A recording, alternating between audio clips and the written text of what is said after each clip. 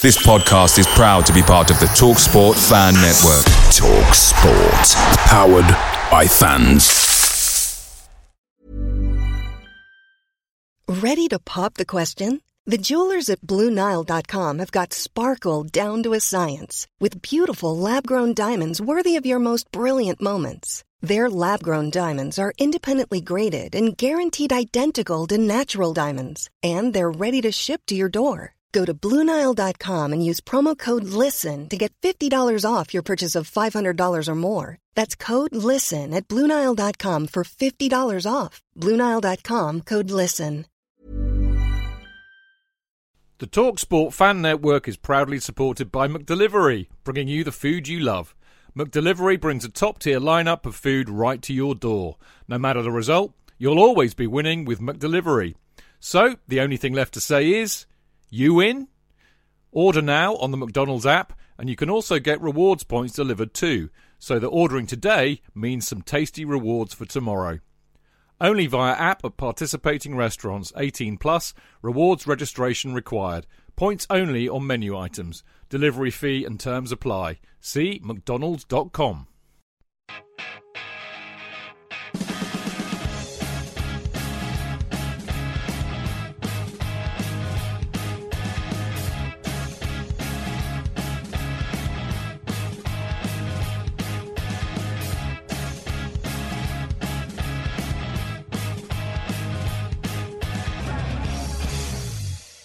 Welcome to the Chelsea Fancast, fueled by Guinness, powered by Celery, the show that is not happy about not having any Chelsea Premier League action for 3 weeks.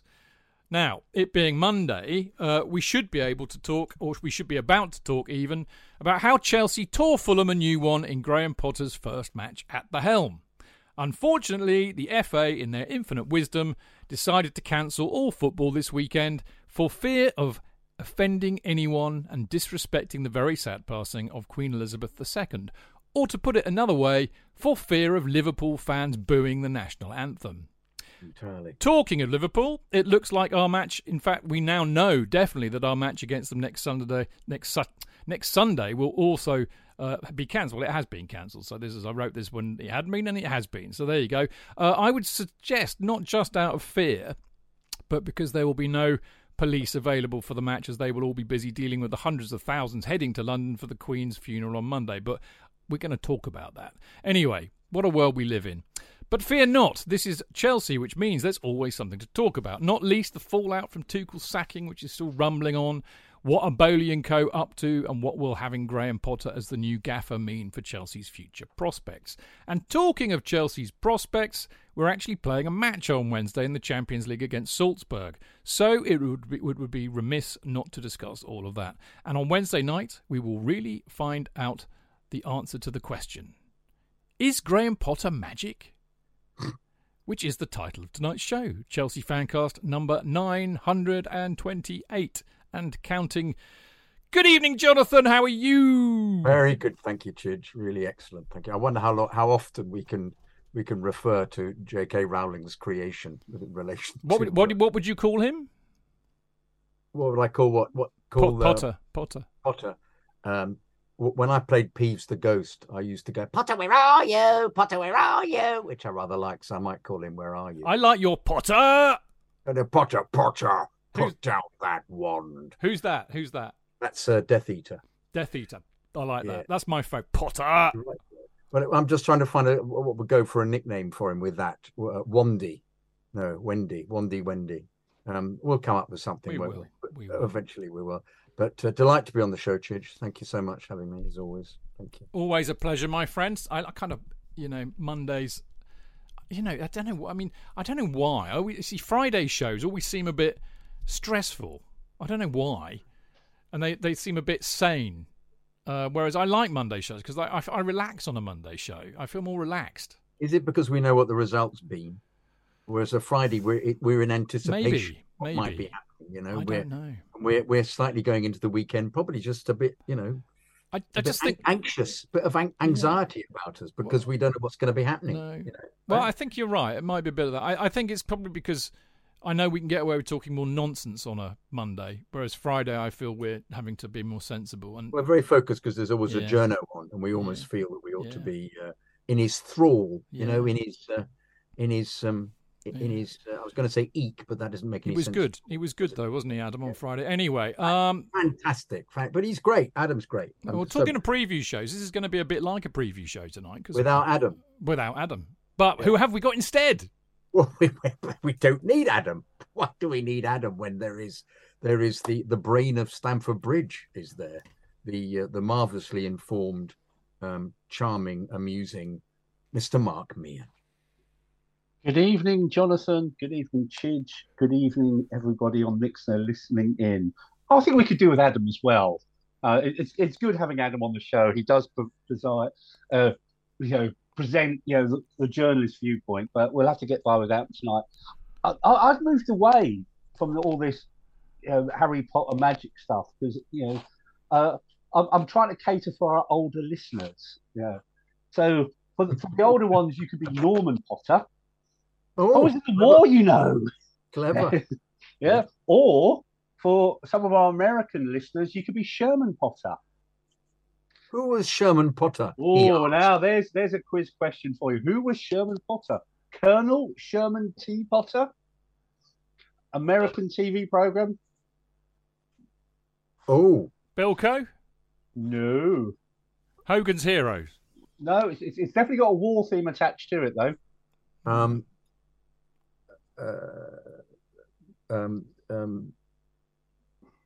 Was it set in was it set in Korea? Yes. Oh, MASH. Well done. MASH. Or closer to home, you could be Brian Potter, Phoenix Knights. There's some variations on the Potter theme. Yes, we could. Yeah. We could. I don't know. There's just something about him being a magician, though, that leads us to the easy. I know, but you'll just see they'll just bastardize the Fabregas song and come up with a different version. Your mate Marco's already done that, mate. Don't you read Twitter? I don't sort of like read it 24/7, and I was with Mr. Worrell on Friday evening as well, so I actually missed the show. We went to see Limehouse Lizzie over at the Boom Boom Club in Sutton. That was a tremendous evening. Yeah, if you've never seen Limehouse Lizzie, wow, I'd recommend you go and see them. I've seen them a few times now. They were on top form. And Mr. Worrell was in good form as well. Good stuff. Yeah, he never mentioned his tweet though. Yeah. No, well, he knows better than to tell you that, no doubt. But there we go. Mark, as always, good to see you on the show. Right, and on the show tonight in part one, we discussed Tommy T's farewell message that came out yesterday. I think the club's absent PR and Bowley blowing money on managers like Roman. Yes, that's it. And how can Bowley make Chelsea more successful like they keep saying they will? In part two, we look ahead to the Champions League match against Salzburg on Wednesday, and we take a look at Potter's likely team selection. We ask who are Salzburg and discussed how we see the match going, of course, as we always do in our previews. Part three, we've got no less than 7 fantastic emails, mainly about the whole Bowley, Tuchel and Potter saga. So stay tuned for that, because I tell you what, I mean, it never ceases to amaze me how brilliantly you all write, and you don't always agree with us, which I absolutely love. And I mean, to tease you now, the lovely Alex Davidson has just written just a beautifully written, incredibly well thought through email, which puts me to shame, which isn't hard to do, I agree, but it's brilliant. So look forward to that. Right, as ever, don't forget you can listen to the show live every Monday at 7 p.m. by going to Mixlr, which is mixlr.com/Chelsea-fancast, where, of course, you can join in the chat by posting on the live chat page, as so many of you do. And just to prove it, I can see who's in here. Brian Justman, the lovely Brian, Rob Coombe, Pierre, Matt Young, Kurt. Oh, who else have we got in here? Well, there's more than that, but I'm scrolling. Oh, David Lotz, Moniaki. Oh, Moniaki's in. God, I haven't seen Moniaki in there for ages. How are you, mate? Good to see you in there. So there you go. Swiss Tony. Great name. Aussie signed my broken leg. Another great name. So there you go. Chelsea Claire, the lovely Chelsea Claire. Hopefully I won't depress you too much tonight, Claire. I know I did on Friday, but them's the breaks, as somebody inconsequential said a few weeks ago. So there you go, loads of people in there. I won't name check you all because I'll be here all night. Suffice to say, we'll be talking all about football in a minute.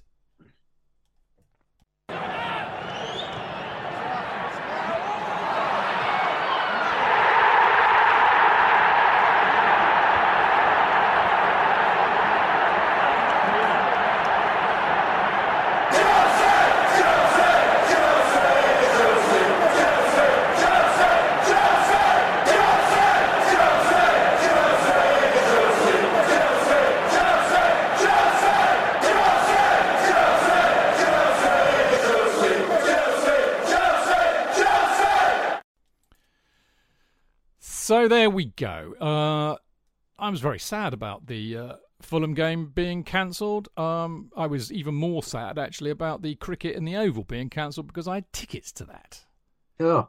Unbelievable. It's all been... And it was riveting to think what would happen if it was in 2 days and starting on the Friday. I've had bad luck. It pissed down with rain at Lords. It pissed down with rain at Edgbaston. I mean, I saw cricket at Lords and Edgbaston, but...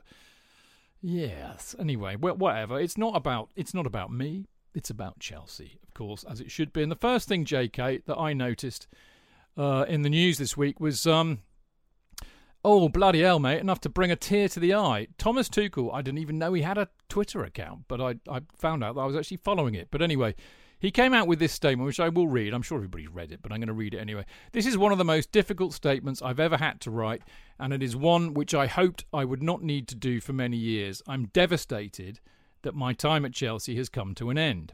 This is a club where I felt at home, both professionally and personally. Thank you so much to all the staff, the players and the supporters for making me feel very welcome from the start. The pride and joy I felt at helping the team to win the Champions League and the Club World Cup will stay with me forever.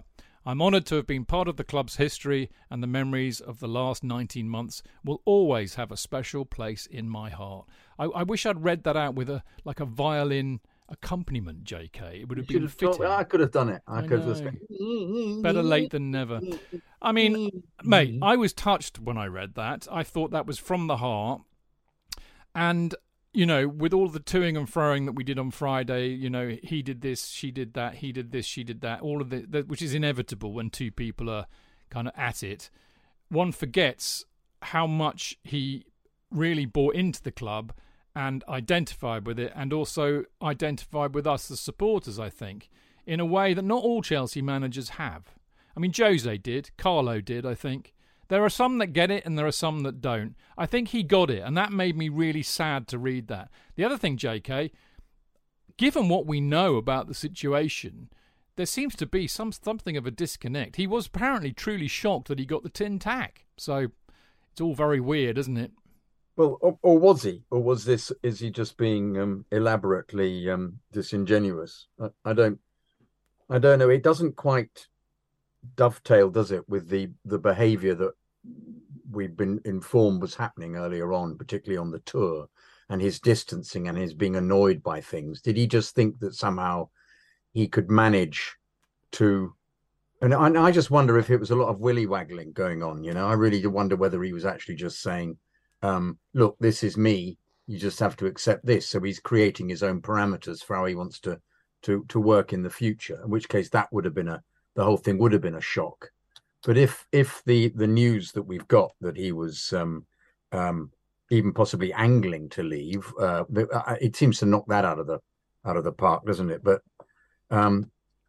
as you say, I read it and was surprised, because I thought that this does really give the lie to the whole idea that there was some kind of mutual annoyance and that he wanted out. In which case, I think he was being a little bit naive in believing somehow that you could behave in a difficult way, coming across as difficult, and not communicate with the new owners and expect to keep a job. And I think he's been...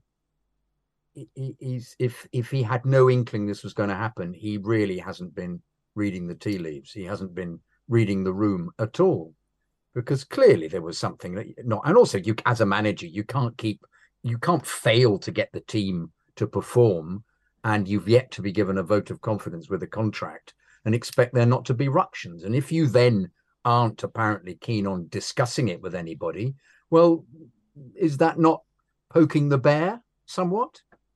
I agree with you, JK, as I often do, contrary to popular opinion, I hasten to add. But I mean, it's managing up, isn't it? And wherever you work, whoever you work for, one of the golden rules is you manage up. But of course, I mean, I'm struck by. I mean, this is one of the best managers I think we've ever seen at the club. I really do. Hang on, and I'm just agreeing with you. That was all. Because, I mean, he is one of the best managers we've ever seen at the club. So I find it really hard to understand why a man as intelligent as he is, as good at communications that he is, very self-aware man as well, didn't realise that, you can't behave in the way that he is allegedly, been behaving with a new Broom in there. I mean, I do take the point that when he was here under Roman, he never really spoke to Roman. Nobody ever spoke to Roman. Basically, you went through Marina, who was an underling. So maybe he was just flummoxed with having to deal. Why are these owners fucking talk to me? Go away. You're not supposed to talk to me. You just hide behind somebody else. I think there was a great deal of hubris there as well, though. If he believed that he could give the impression that nothing was improving, and they're looking at stats all the time, and they're noticing that this run with the team actually extended from the end of the season, and the fact that he wasn't thinking, I've got to improve this lot. Otherwise, my career might be on the line. The fact he was so certain that nothing would happen is similarly very short-sighted, with a new group of people coming in who have sacked everybody else. So perhaps they gave him some kind of certainty at the beginning. They did. They started talking about giving him a 6-year contract, didn't they? Or was that something that we picked? I don't know where we picked that up from. But that was what I thought was the case. I thought he was supposedly about to negotiate that. So, as I say, I think if you believe this statement, if you take it at face value, he was being unbelievably naive. Yeah, but heartfelt, nevertheless. Mark, thoughts from you, mate? Yeah, very, very moving email message. I think a few things I'll say about it. The guy doesn't tweet, so I didn't know he had a Twitter page. There's probably a few fanboys and girls that probably does, because there's 344,000 that follow him. One of them was me, Mark. I didn't even know. I never did. I never even knew. Never knew he had an official account. But clearly, it's a lovely message he's written. I actually wrote down, like when I was scribbling notes tonight's show, he got it, and you just said that. From the get-go, he got Chelsea. He got the fans. There's that really amazing moment when the We Are the Shed boys and girls, put up the banner to him, and that really moving moment when he gets shown the banner. So, he bought into everything about Chelsea Football Club. And also, I know you talked about it on Friday's show when I listened into it on Saturday. He took the club through some tough times. And he was the face of Chelsea Football Club. And I think for what he's done, he will forever be part of our history. No two ways about that. But I'm probably with JK on this one as well, is that clearly, something has gone wrong behind the scenes. And it's a bit like the conversation we're having many times in the past about players being picked, players not being picked. We're not on the training ground, so we don't see who and what perform. We weren't in the boardroom. We weren't in the dressing room. So there's only a few people that know. And yes, TT will put his version of events out, and the club have got their version of events. And usually, as they say, there's three sides to every story: yours, mine, and sometimes the truth somewhere in the middle. Shall we say? Yeah. I think part of it as well. I could be getting it wrong. I think TT's an introvert, and he's dealing with extroverts. And extroverts and introverts don't always mesh well together. I think Roman was an introvert, so he wasn't the type to do the big comms stuff.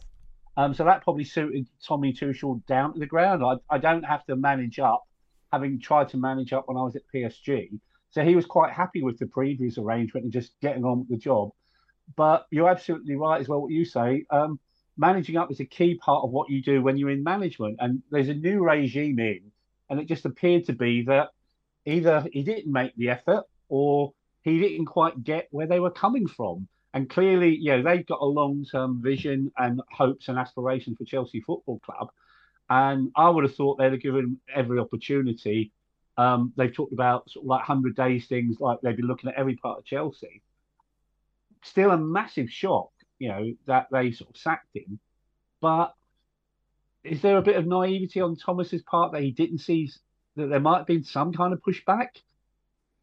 That he could just, if it's what is true, that basically, they were messaging, he wasn't coming back. Some of the communication after this, like the 4-0 pre-season friendly and Arsenal, what he said to them, even if it's not his gig.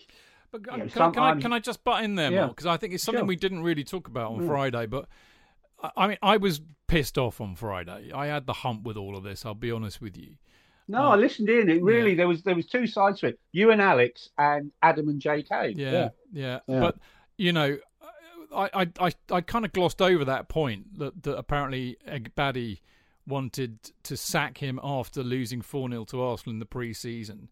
And you see, for me, that is cast iron evidence that we've got owners who don't have a Scooby about football. Because I remember every summer we talk about this, and there's this split on Twitter about people who take pre-season games seriously and people who know that it's just merely a way to get your players up to fitness. So if Egbali was getting his pants, twisted up because we lost 4-0 to Arsenal in pre-season, then he doesn't understand football, mate. And I made that argument on Friday that Tuchel's a football man. And they're a weird breed. I've worked with football people for long time. They're a weird old bunch. They really are. I mean, they basically don't like people who don't understand football. When you go and interview an ex-player, they will give you 5 minutes and they'll test you out. Does this person really know football? Does he really like football? And if you clearly don't, if you're basically some, Oxbridge graduate who's now a assistant producer on the make, they'll rumble you and they won't give you anything. But if you do know football, they'll give you everything because you are then included in the club. And that's how these people think. So I can see why he was, basically inherently resistant to that and had his heckles raised somewhat by it. But I agree with you both. I think it was naive, really. And, you don't fuck off the people who have the power. Do you? Yeah, that's probably a good way of putting it. Because again, it's still, even like a week on, it's still a massive shock. He is, if he's not the best, he's one of the best coaches in football at the moment across the world. Absolutely brilliant. It wasn't demonstrating that though, Mark. I don't disagree on that. But yeah. But and if they're just knee-jerk reaction people who go, he's not doing it, and you say they don't know enough, they don't know about football, then they might be judging him on those performances. The very fact that they were thinking of sacking him after the Arsenal game when he played, didn't he, for the half of the team, was those that he'd actually said wouldn't be playing for the club anymore. I have to say, I thought that was a bizarre decision in the first place, to actually tell some players they wouldn't be figuring and then play them in that game. That was almost self-destructive. I don't know what that was all about. So perhaps he was actually telling the new owners, hey, I know what to do here, and I'm just mucking about here. I don't know what that's hardly the first thing to do, to introduce yourself to new owners, to select players you don't want to be in the club anymore, and they perform as crappily as they will. I don't know what that was about. There's an agenda there that we'll never find out about. We won't. And sadly, I think, as Mark said, JK, most of this we will never really know what went behind it. What I do want to talk about, I think, how the club are behaving. Tuchel's put out a message which was lovely and very heartfelt. Graham Potter also put out a message this week to the Brighton fans, which I thought was really well made. So far, all we've had from the club is a very bland, mealy-mouthed statement on his departure. But also, I've seen, okay, maybe I'm a bit oversensitive, maybe I'm reading too much into things, but I've noticed two things in a lot of the media this week about Tuchel's departure and Potter's arrival, which I would qualify as both digs at Tuchel and digs at, the old regime, Roman's Empire, if you like. And what I'm not seeing is Todd Boehly, who wants to set himself up clearly as something very different from Roman Abramovich, actually putting his head above the parapet and speaking to anybody. Which I mean, and there are many calls. I mean, there always are calls by the fans to hear from, the organ grinder, and I don't blame them. But I think there's something, very rotten in the state of Denmark in terms of their PR at the moment, and they really need to sort it out, Mark. Yeah, good point. I don't know who's doing their comms at the moment, and bring it back to the whole 100 days approach, because clearly they've looked at all root and branch of the club of the first 100 days, and maybe they've looked at the comms part, and they probably don't think the comms part has worked. I don't know. So I think we'll have to watch this space on that one. It's a new regime. I think it's going to take a bit of getting used to the way they operate at the end of the day. When we've dismissed managers in the past, we've always been a bit mealy-mouthed. It's just the way. Well, Mark, I was going to say, sorry to butt in, but the thing that strikes me all the time, and what I'm looking for, like some paranoiac, obviously, is what has changed. And I've said this to you in relation to trust things. Yeah. Nothing has changed here. They're just the same as they always were. Nothing seems to have changed here. And I always remember most of their statements or non-statements on most things that report. If they made a statement, it was mealy-mouthed, or they never said anything. And seemingly nothing has changed. It's still, at the moment, it's still a bit like the Who. Yeah. Yeah. Yeah, it's still a bit like the Who. But I think the first test will be Wednesday night. Yeah. Normally when managers go, there's that usually bland couple of liners on the club website. I think it'll be interesting to see, because there has been times in the past where the club under the old regime and the regime before it as well, when Bates was there, they've used the programme after a manager's departed to provide some narrative. So I'll probably make an extra special level, or they don't know, to actually read the programme on Wednesday and see if there is any kind of club message about what's for me. I'm looking long term here. I know you might think that's mad, with the history of Chelsea, but I think having been through losing an absolutely brilliant coach in Thomas Tuchel, if they do anything different to Roman, and if it is about being different now, it's got to be a long game. It has to be a long game. So I'm pleased that they've given Potter a 5-year contract. I think that's a strong sign.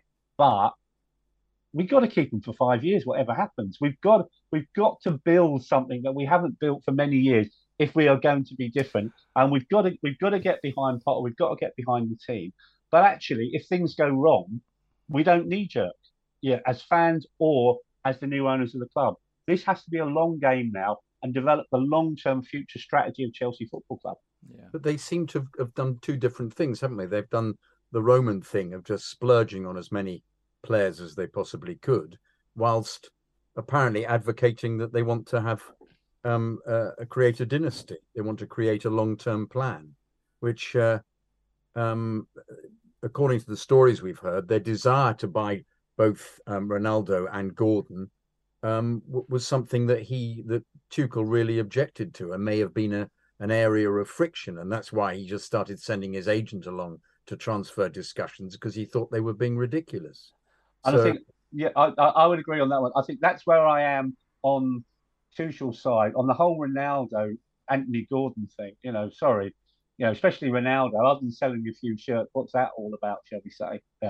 But all I can bring it back to is, I think I mentioned on the show before, when I met Bowley last year, part of the bidding process, what he said to me was, what we will do is we will buy 2 or 3 big signings a year. So they are basing what they're doing on the Dodgers model. But what we will also do is, and I suppose it's their equivalent of the draft system there. I'm not an expert on baseball, apologies. Anyone listening who's a massive fan, I've never even watched a game. They've got the draft system over there. But the equivalent here would be young talent. And he was basically saying, we'd buy 2 or 3 big stars every season, but we'd get the best young talent out there. And even though they've paid over the odds, which they clearly have, there is a bit. I said it to someone the other day. Do you ever remember the Harry Enfield show? Where he managed that money. No. Where he managed to shop in Notting Hill Gates. And he basically sold sold a load of old stuff. That's a cushion there. Oh, that'll be £5,000. Oh, is it? Yeah, I saw you coming. Yeah, that was his catchphrase. There's probably a bit of that where other clubs saw us coming, and we've paid way over the odds of some of these players. Oh, completely. But, it's not Didn't our that money. happen under Roman, Mark? But it happened under Roman as well. Under Roman as well. It's a selling club. The very fact for me that they can spend all this money, and they've if it doesn't work out for whatever reason with Potter, they're going to spend huge amounts paying him off, and they spent huge amounts paying Tuchel, surely it makes me feel that the amount of money they have is absolutely enormous. I mean, how many companies have they got? 60. So when he says something like he wants to create success, despite there having been enormous success for the past 20 years, perhaps he means he wants it to be like PSG. He wants it to be like Real Madrid. He wants to go that step further. So there is a huge inevitability about us winning everything. That's why when you go away and play in America, you do not lose 4-0, because that isn't what that kind of club does. All it does is just it sells the brand. You don't ever sell the brand by losing. So I find this very contradictory at the moment with these messages they're giving out, and the of being absolutely so full of money that it's ridiculous. And at the same time saying to Graham Potter, it doesn't actually matter if you don't qualify for the Champions League. Well, of course it matters. So that's being, as I said before, slightly disingenuous. And I also think what was interesting that Adam Newson said that they had a conversation, didn't they, the journos, with both Bowley and what's the other guy's name? I never pronounce it. Ignabi. What's his name called? Igbadi, I think.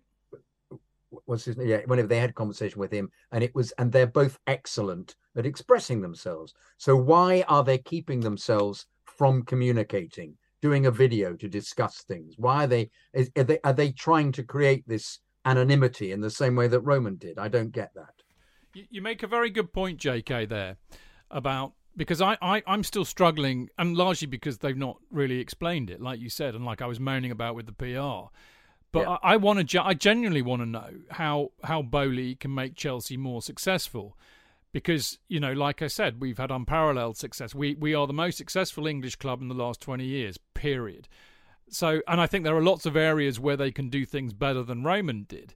Like not sack managers every 5 minutes, which costs you a fortune. I mean, they spunked 13 million quid up the wall on sacking Tuchel. Roman was doing this every 18 months. Also, not buying stupid deadweight squad players who are shit and then cost you millions because you can't get rid of them.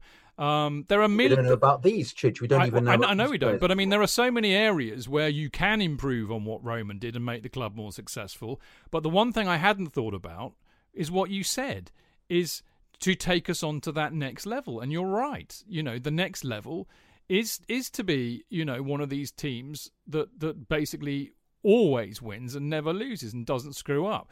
But you're right. It doesn't comport at all with what's actually happening on the ground. I mean, I used Potter as this example. I've got nothing against Graham Potter. I wish him all the best in the world. As we all do.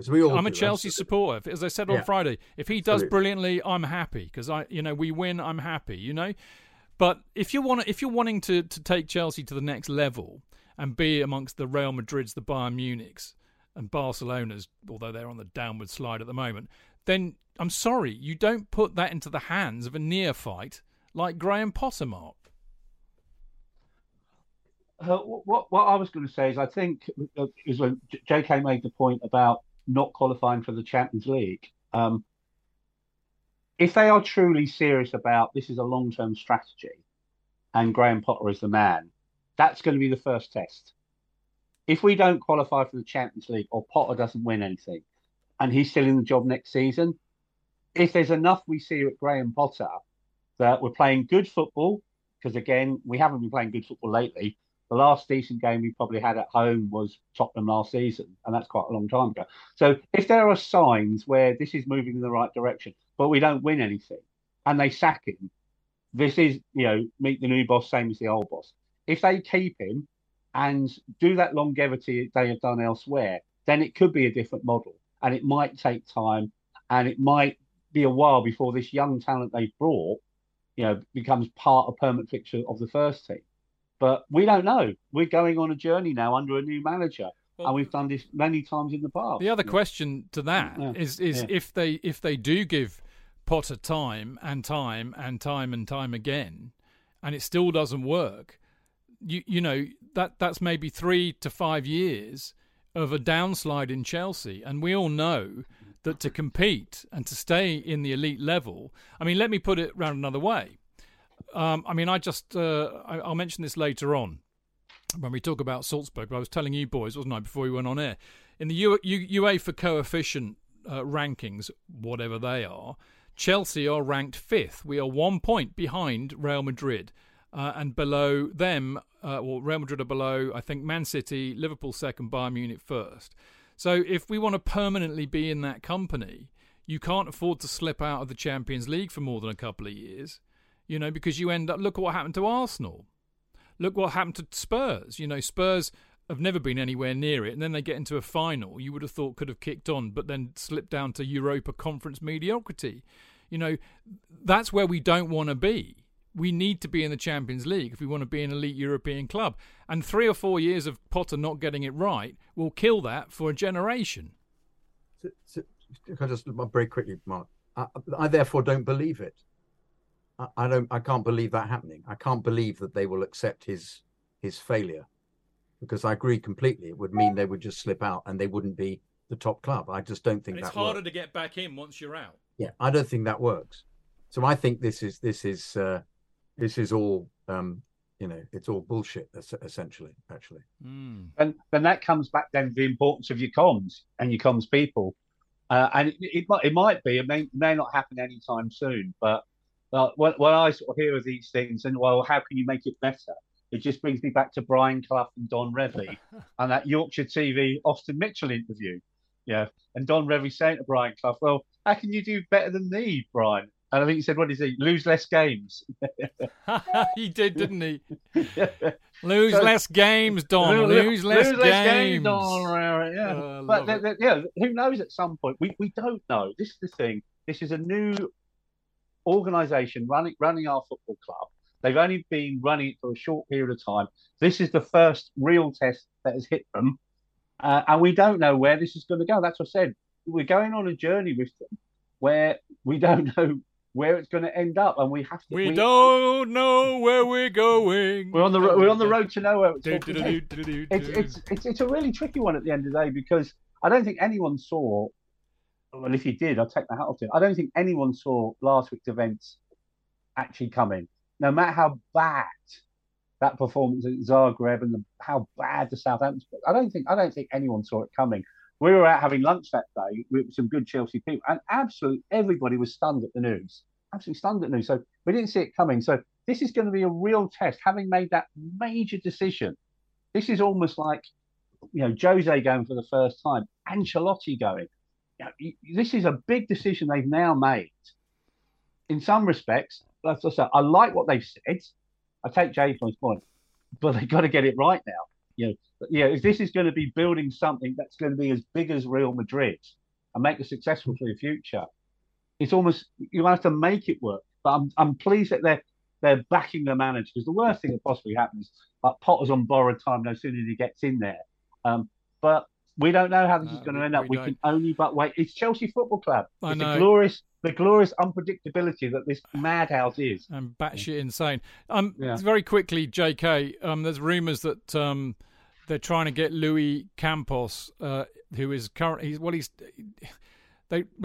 not really the director of football at PSG. He's more like a consultant and advisor, but he's kind of in a quasi DOF role.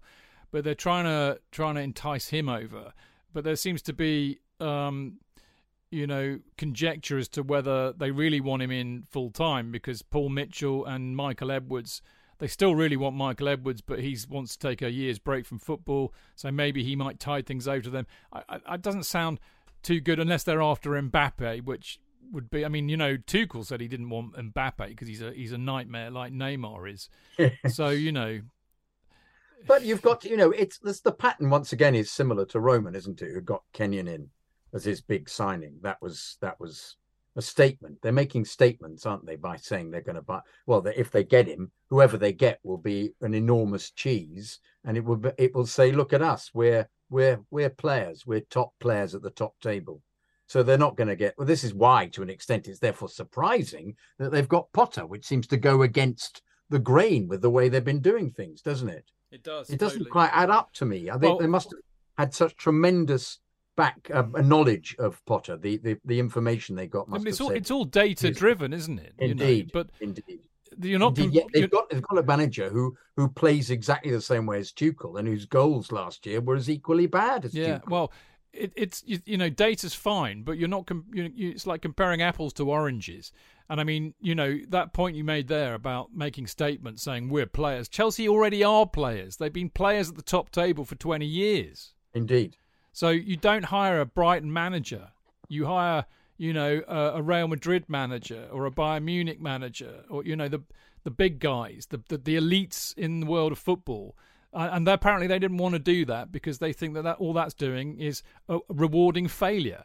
Well, that's how football works. It's like politics. Everybody's career ends in failure because everybody gets sacked. Nobody doesn't get sacked unless they're really shit and the club doesn't give a shit. Simple, really, isn't it, football? It smacks to me of people who don't really know what they're doing. You don't know what you're doing. Yeah, I tell you what, if we don't have a chant of we're on the road to nowhere within 6 months, we're doing it all wrong. So there we go. Now, I'll tell you what, on this here show, the Chelsea Fancast, we know exactly where we're going. We have no idea exactly what we need, a bit like Tommy Tuchel, really, but we know where we're going. We're going to part 2. But we're not doing it before I've done my usual plug-a-rooney for the wonderful CFC UK. Mark and I both write for this wonderful publication, as you all know by now. There was a new one out recently, which you can still get. I mean, it's pretty difficult at the moment because I haven't got any bloody games on, but never mind. Next time there is a football game at Chelsea. Well, Wednesday, of course. Wednesday. Salzburg. Yeah, you can go and go and get it before the Salzburg match, the new one. From the CFC UK store, which of course you will find opposite Fulham Broadway Tube. If you can't get to the games, do not worry. You can still get a proper copy of the fanzine by emailing fanzine@cfcuknet.net and getting a subscription for the whole year, which will cost you 18 quid in the UK, 40 quid in Europe, 56 quid for the rest of the world. Alternatively, you can get a digital version, a PDF file of the fanzine emailed to you for 6 quid a year or £1 each, and you can pay via PayPal. So there you go. And it is, I have to say, it's a very good issue, this one. It's all obviously it's pre-Tuchel departing, but it's a very good issue. A lot of it is around the Tottenham game and referees and that. So the next one will be even more interesting. A lot of it will be like our letters page tonight. But it was, I have to say, no right for it. So I probably got an element of bias to it. I read through it. I thought, do you know what? This is a cracking issue. It's really good to be part of it. Good stuff. Well, there you go. If you heard it from Mark yourself, go and get a copy. Right, we'll be back for part 2 in a minute.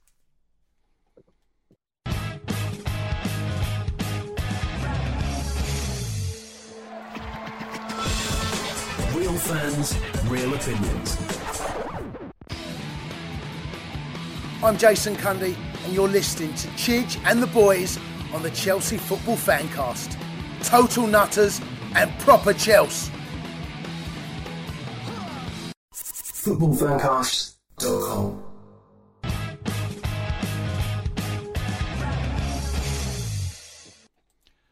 Welcome back. This is the Chelsea Fancast, and I am, of course, Stamford Chidge, and I am joined as ever by Jonathan Kidd.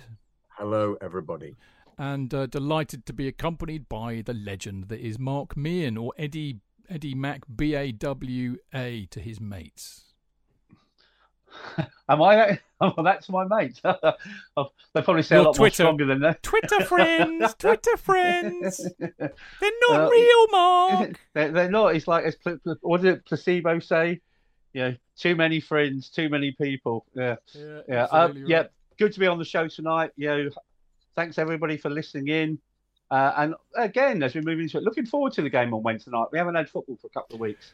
We haven't. I know it's horrible when that happens. Right now, we are basically just about to preview the Chelsea versus Salzburg game, which is on Wednesday night, our second Champions League game, having, as we were saying a minute ago, screwed up royally by losing to Zagreb away last week.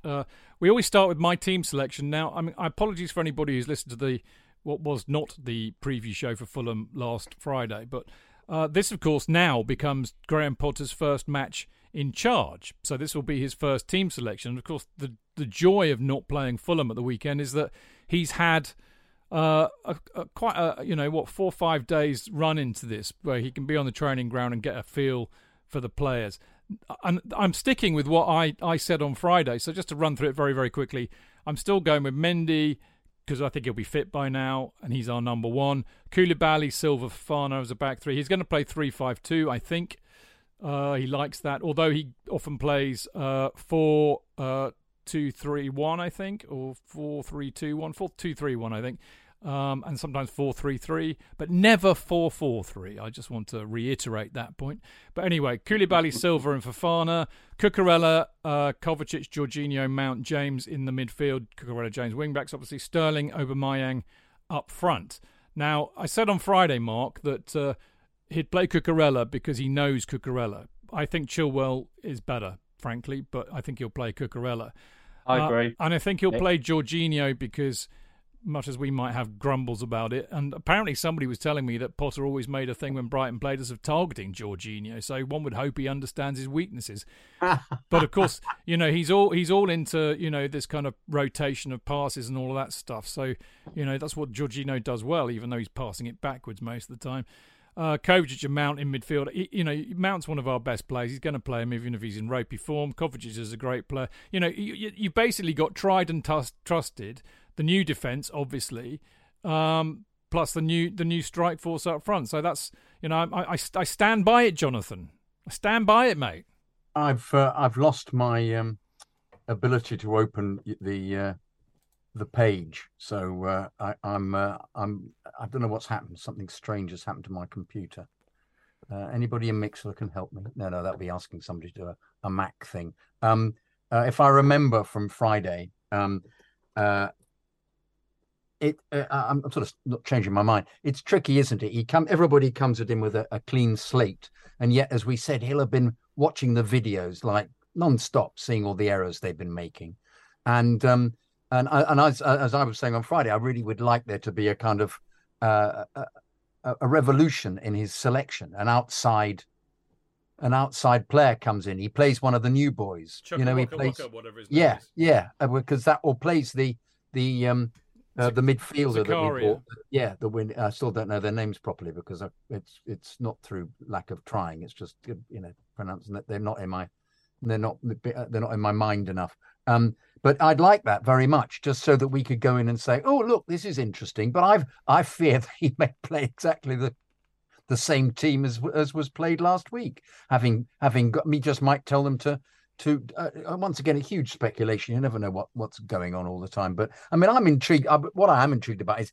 how he got on with them. Did he manage to get his message across? What was the respect? Were there some players who are annoyed that Tuchel has gone? That Kovacic put an unbelievably friendly, heartbroken message up on Twitter saying, my pal, my friend has left the club, with a picture of them embracing.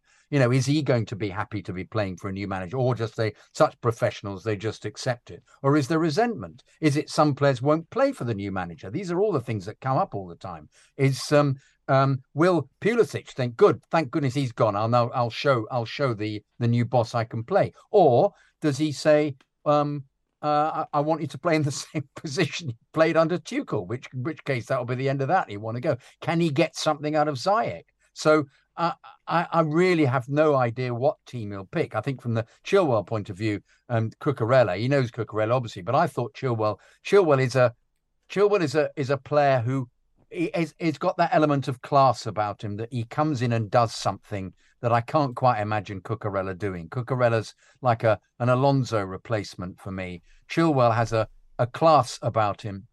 The goal he scored against Leicester the other day was completely magnificent, absolutely out of the blue, and a top performer. Chilwell can be if he's fit. I don't know whether he thinks he's fit enough. Tuchel didn't seem to think he was fit enough, but he played the whole game against Zagreb,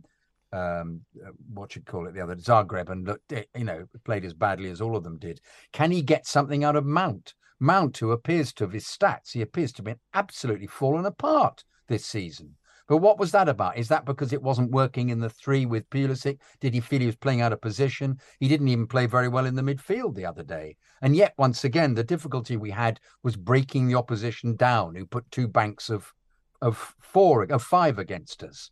And you think that's always been the problem. And they got the sucker punch, which should never have happened, because he should never have left Silva at home, because if Silva is playing, as we said on Friday, that goal would never have been scored. It was just a cock-up between Fofana and Koulibaly. And Koulibaly at the moment is looking too slow. So you wonder, will he make, will Chalobah get a lease of life? Because there was something going on there clearly between him and Tuchel. All right, he made the odd error, absolutely. But in terms of pace, really top pace Chalobah's got, which is everything that they require. So, who knows what selection will be happening at the weekend, on Wednesday. But he might also even pick, to our horror, he may pick Jorginho because he knows he's very capable at dealing with this kind of playing in European ties. And yet, he'll have done his work on Salzburg, and he might come up with a side that he thinks will beat Salzburg. We don't know how he does it as differently from TT. And also, this is his first European tie ever. So he might just be utterly conservative and play a team that he thinks will just deal with the pressure. It's the pressure on Potter is absolutely phenomenal for this game. Yeah, well, absolutely on every game. I mean, I mean, I've just been reading Mixlr while you were sounding off on that, which was brilliant, by the way, JK. But I was reading a few of the comments on Mixlr, and Claire's got it in for me at the moment about me being a bit of a negative Nelly. There is nothing I want more, Claire, than for Potter to confound me and be brilliant and propel Chelsea to greater heights and even more success. I'm not writing him off now because you're right. You got to give the guy a chance and see what he can do. I expect the worst, but I'm as ever hopeful for the best. As are you, Mark? I don't doubt it for 1 minute. But what would you pick on Wednesday? Just firstly, I think Claire is right. Well said, Claire. I think you have to. This is Chelsea. How many times have we been down this road before? I know. Listening again, just harking back to Friday's show. The last time I got upset over a manager going was Carlo Ancelotti. Since then, there's no point. What about Frank? No, because again, at the end of the day, there's no point. As much as I love Frank, this is Chelsea Football Club. The one common denominator in all is they're going to get sacked sooner or later. So, as you said there is no point sucking yourself in, falling in love with these people, just to have it all come crashing, burning down 18 months later. Because that's the story. Wash, rinse, repeat. That's what we do. So I've not really got that emotionally involved with a manager and get really upset since Carlo Ancelotti, because there is no point, because this is Chelsea Football Club. This is what we are. But in terms of the team, I'd go for Kepa in goal. I'd keep Kepa in goal. As for the rest of it, unless Billy Gilmore or Danny Welbeck's in the side, I've got no idea as to what side he might pick. But I'd agree with you. I think the side you put, the rest of the outfield 10, is the most likely, unless he's going to sort of for want of a better word, tinker, because that's the most likely team. With a new manager coming in, what they tend to do is they usually use the last starting or finishing lineup, and they don't make any dramatic changes because they want to see how that team performs. They make their changes in games that follow. But part of me thinks the whole thing about Chilwell, I think Chilwell would be really unlucky to be benched on Wednesday night. He changed the game against West Ham. So whether or not Cucurella, and you'll know him from Brighton, could be the third one of a three-man at the back, and he comes in for Koulibaly, and then Chilwell is the wing back. That's a possibility. I think if Pulisic is anywhere near the team, that might tell you a few things as well, perhaps about what's been said to Graham Potter by the new owners. But to be fair, he's got a clean slate. For what you know, does Potter ever play 3-4-3? Yeah. Yeah. So if you were really adventurous, three at the back, and do you have your two wing backs, your James and your Cucurella or your Chilwell, and have three up front? And do you have a Sterling, a Bam? So you're still the same players, but instead of a 3-5-2, a 3-4-3, and have Mount further forward, but Sterling and Aubameyang, or because Mount hasn't been playing well, Pulisic gets to go early doors and plays up top with the other two. It's fascinating. Yeah, it's because I have no idea what Potter will pick. And also, we don't know what Aubameyang's doing, do we? I felt that he put him in because of the pressure, but he looked absolutely off the pace and awful. He looked as if he hadn't trained or anything, Aubameyang. And again, I know they've said they've made reassuring noises to Aubameyang because obviously he came in. that was a Tuchel signing all day long. But again, as I said often, professional footballers are human beings. That he came to Chelsea to play for Tommy Tuchel. He didn't come to Chelsea to play for Graham Potter. So there's going to be some adjustment, in Aubameyang's head, and he's got previous of destabilising football clubs. He was a good buy on paper under Tuchel. Which Aubameyang do we get going forward? We have to wait and see. There are so many variables to this now going forward. It's impossible. I think if you predict this team, good luck to you, because I can't. I think he was. He's stated Aubameyang as saying he's got things to finish in the Premier League, which I think he needs to. He wants to impress Arsenal that he's a terrific player. So I think he's got that going for him. He still will make an effort, but I agree completely. He might be awful in the dressing room. I wanted also to mention the story about Gilmour, which is apparently whether this is true or not. He Bowley tried to persuade him not to go. And you wonder whether it was because he had an inkling at the time that they were after Potter, but whether that's just made up. But he said, no, I really have to go. I must, because he wanted to give him a chance. Bowley wanted to give him a chance. The other thing I meant to say about Potter as well, did he not, I know he's not in the Champions League, did he not get some European experience with the team that won the Swedish league under him? Did they play in the Europa League? Yeah. Europa League, yeah, that's true. That's true, but still not in the impact of the challenge. I know. The level of performance. No, but I also wanted to say for the person who I was deeply upset about Mourinho's first sacking, because for me he was everything the club had been searching for all of these years. Was a dynamic, abrasive, huge personality who assembled a group of players who played for each other and played wonderfully, and also knew what players to get. He got Carvalho in, which was one of the great signings, and he got Ferreira in from who was always 7 out of 10, as the quote was. And it was his. You could tell his involvement in the team. It was his. He used bits of Ranieri's team, but he got them all to play in a wonderful way. And then they got Robben in, and as long as Duff had been bought before, obviously. But so when he left, I was really gutted. But I found that because that was the kind of template, from then on, I was upset about Carlo, and I felt it was unfair. But nonetheless, I was then slotted in completely into it's Chelsea. And similarly with Thomas, I'm Thomas Tuchel, calling him Thomas because I've never met him. But he was been completely brilliant and wonderful and fantastic. However, we move on because it's Chelsea. I absolutely agree, and I'm not blubbing about it. As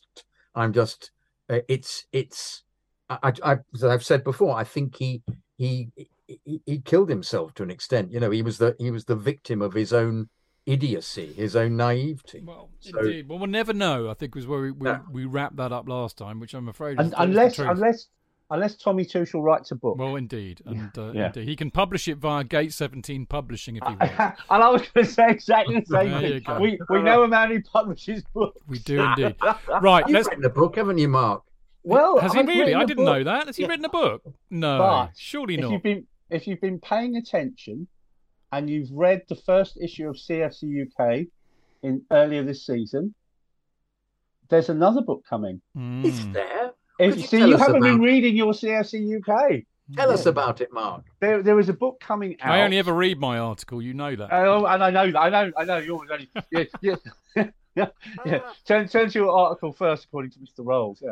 There will be a book coming out sometime between now and Christmas or early in 2023 called "Come Along and Sing This Song," and it's about the 1983-84 promotion side. With the boys in blue in Division 2, and we won't be here for long. Absolutely. Yeah. And if we manage to surpass the Eddie McCready book from 2017 and the launch we had, I think we'd have done very well indeed. We've set ourselves a high bar, but we're going to give it a go. And having seen some of the early proofs, it's a bit special. I'd recommend anyone save up your pocket money for Christmas. This will be a book worth buying. Indeed. Well, there you go. You heard it here first, as always. Now, talking about the game on Wednesday, talking about Salzburg in particular. Yeah, I mean they're regular perennial winners of the Austrian Bundesliga. They haven't lost in their last 5 matches. They drew 1-1 with AC Milan in their first Champions League match. However, as I was saying earlier on, that's not necessarily as big a result as we might have thought. When I think of AC Milan, I think of one of the great football teams in history. But not anymore. As I said earlier on, the coefficient rankings in UEFA have us at 5th, Salzburg 21st, Zagreb 34th, and Milan 45th. So, how have the mighty fallen? Salzburg, who are they? Well, they used to be Austria Salzburg, or SV Austria Salzburg. And then they were bought by Red Bull, the people that give you wings, in 2005, who basically renamed the club, changed its colours from traditional violet and white to red and white, and caused an absolute stink. I'm just going to read you this passage, which is, we were talking to the boys about this earlier on. We were all in astonishment. And we also decided to call Red Bull's company head, who is apparently Dietrich Mateschitz. We've renamed him to Dietrich Massive Shits, because I think he is a massive shit. Because basically, when he bought the club, just imagine if Bowley had done this. I mean, we might have been moaning about Bowley earlier on, but at least he didn't do this, right? Because Massive Shits walked in, changed the club's name, its management and staff, and declared, this is a new club with no history. And actually, the club's website initially claimed that it was founded in 2005, when it actually had been founded in 1933. But they changed the colour and everything. It was absolutely awful. And it's all part of their business branding exercise, as we all know. And they later on went on to buy other teams like the New York Red Bulls and Red Bull Leipzig, as we know. And there was all sorts of hoo-has about whether they were allowed to play each other when they played in European competition. But the traditional supporters tried to resist the radical changes, formed their own movement in order to regain some of the tradition. And they actually even formed a new club called Austria Salzburg. They never reached an agreement with Dietrich Massive Shits, and they went off and formed their own club. So, these lot are a cautionary tale in modern football, I think. They've also obviously had Jesse Marsch as their manager until he went to Leeds, and Erling Haaland played for them, and Minamino, who went off to Liverpool. And I kind of got the impression that they're a bit like Ajax in terms of the fact that they're kind of a big selling club. They bring players through and then sell them on. They made something like 300 million in transfers a year or so ago. They've got a good track record in Europe, but not in terms of getting out of the group stages. They've only done it once, and they got thumped by Bayern Munich 7-1 at home, I think. They seem to me to be a team that gets into the Champions League, then gets out of it, and then does quite well in the Europa League. So they're that kind of level. But they are clearly, like all teams, boys, they are not to be taken lightly, like Zagreb, which we took lightly, I think. We played them once before in a friendly under one of Frank's first matches in charge, when we lost. We won 3-5 or 5-3, should I say? Where was that played, Mark? Do you know? I presume it was played in Salzburg, because we did a sort of a short European tour pre-season when Frank was manager. I think we did some friendlies in Germany and Austria. So, and I think it had to be their ground, because Kathy, who sits near me, actually she'd done that ground before. She said she did it in a pre-season friendly, so it wasn't a new ground for her doing it in October when we played them. Yeah, so it was an away game. Interesting stuff. Right. Well, this is the interesting thing. I mean, it's really quite funny when I read these flash score previews now, because all of their stats are based on history, obviously, and of course our history is really, really good. But we are absolutely and basically under Roman, and we're in a very new era now. And I think personally, that goes out of the window. But basically, Salzburg have got a big arse, because they've got to stop us from losing our opening 2 matches of a Champions League campaign for the very first time. And in fact, we've only lost 1 of our previous 20 home group stage games. So, it's a bit of a fortress. They've been on fire this term. They've lost only 1 of their 11 matches, and they've kept 8 clean sheets. But they're not that good in Europe, as I said. I mean, they've only won 2 of their last 14 away European matches, excluding the qualifying rounds. and they didn't win one Champions League game away last season. They played Liverpool, I think, and Man City in recent times, and their young star, is Noah Okafor, who has got 6 goal contributions in his last 6 matches, 5 goals, 1 assist, after scoring the match opener with 2 of his previous 3 goals. And they've lost, as I said, they've lost their last 5 matches against English opposition, failing to score on 4 occasions. So it's one of those, Jonathan, it's like, well, of course we should beat Salzburg. Duh. We always, run down teams like this. But I don't recognise any of the players at all. No, me I neither. can't go through them and think, oh, they've got him. He used to play for, but no, it's. Well, usually it's, he used to play for Chelsea. Yes. Didn't you watch Salzburg last season, JK? Blast is one of the teams. I just missed them. I don't know why they kept coming up on my timeline, and I don't know what I did about it. Andreas Ulmer, Ignace van der Bremt. They're not names that trip off the tongue, actually. As you'd expect them to do, not at all in the slightest. I'm sure that a couple of them have had experience in the Premier League, but didn't star. But yeah, they're Zagreb, hadn't lost at all, had they, at home, and yet we took them very lightly. But you can bet your bottom dollar we're not going to be taking this lot lightly, because it's too many people have got to impress. I mean, that's one other aspect to consider, is that you'll have, I spoke a little bit about it before, but you'll have players who want to impress the manager. So we could play at a much higher. They're not bad players. Thump them. We may thump. No, indeed. They're not bad players. We have good players. They're not players that would end up being paid more than 10 million for if you were to bring them to the Premier League. There's the difference. They're not. I meant we have good players. Oh, us. You meant us. Our players are not bad players. No, well, the majority of them, well, large numbers of them, other than I think how many players are not in the team that won the Champions League. All of those were fantastic. One of them, of course, is the major injury problem. I'll be intrigued to see what happens to the club when. What the level of performance when Kante gets back in. He's hanging out, not signing his contract. It's up in June. He could do a Rudiger, and Jorginho could do the same. Well, I think the way things have been going at the moment, why would he be encouraged to stay? Well, once again, the new owners will, I'm sure, do their utmost to. Well, I don't know, do I? Once again, no, apparently they are. Apparently they are offering a big, juicy, long. Offering contract. A huge amount, yeah. Absolutely. Well, it would make sense, but they might be offering it to a player who only plays a quarter of the season because he's injured most of the time. I mean, I was under the impression that they put him in cotton wool and got him all the doctors had worked out the way to stop him from injuring himself, and lo and behold, he injures himself right at the beginning of the season again. So, the chap here called Dijon Kamiri, I'm trying to see where he used to play for. He came there. He's they're all Austrian Bundesliga. They're all. They've got a guy called Samson playing for them. Has he got long hair? Well, I was going to say, I wonder what his hair is like. Yeah. Yeah, sorry, I ruined your gag. Sorry. Yeah, and Fernando. Dijon is a beast. He's a beast in the making. They've said it on here. They've got a Brazilian called Fernando, so you probably hear the drums for him. Yeah.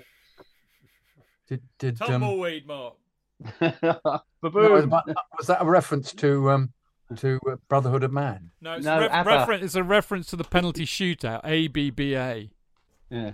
Oh, I remember now. Yeah. Very good. Yeah, sorry, I thought it was. I was thinking, can you hear the drums, Fernando? But that no. Was it. Okay. No, it was. That's it. Of course, it was. Oh, it was. Oh, yeah. Sorry, you meant that. Oh, Mark, God, sorry. What do you think about this lot from Salzburg? I clearly, like JK, didn't watch them last season. There's no players I know anything about, so I haven't been on FIFA to research them.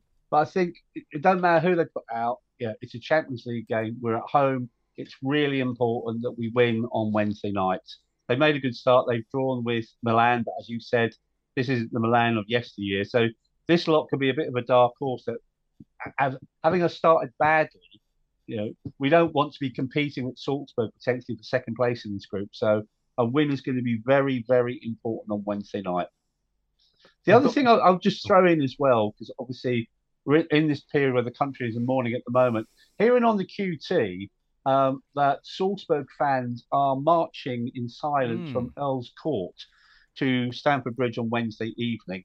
And then when they have the minute silence in the ground, they're going to cover all their banners with black banners as a mark of respect for the Queen. Oh, wonderful. So again, any Chelsea fans, listening in, if you see Salzburg fans marching up from Earl's Court to Stamford Bridge, sometimes that usually is perceived as a potentially hostile.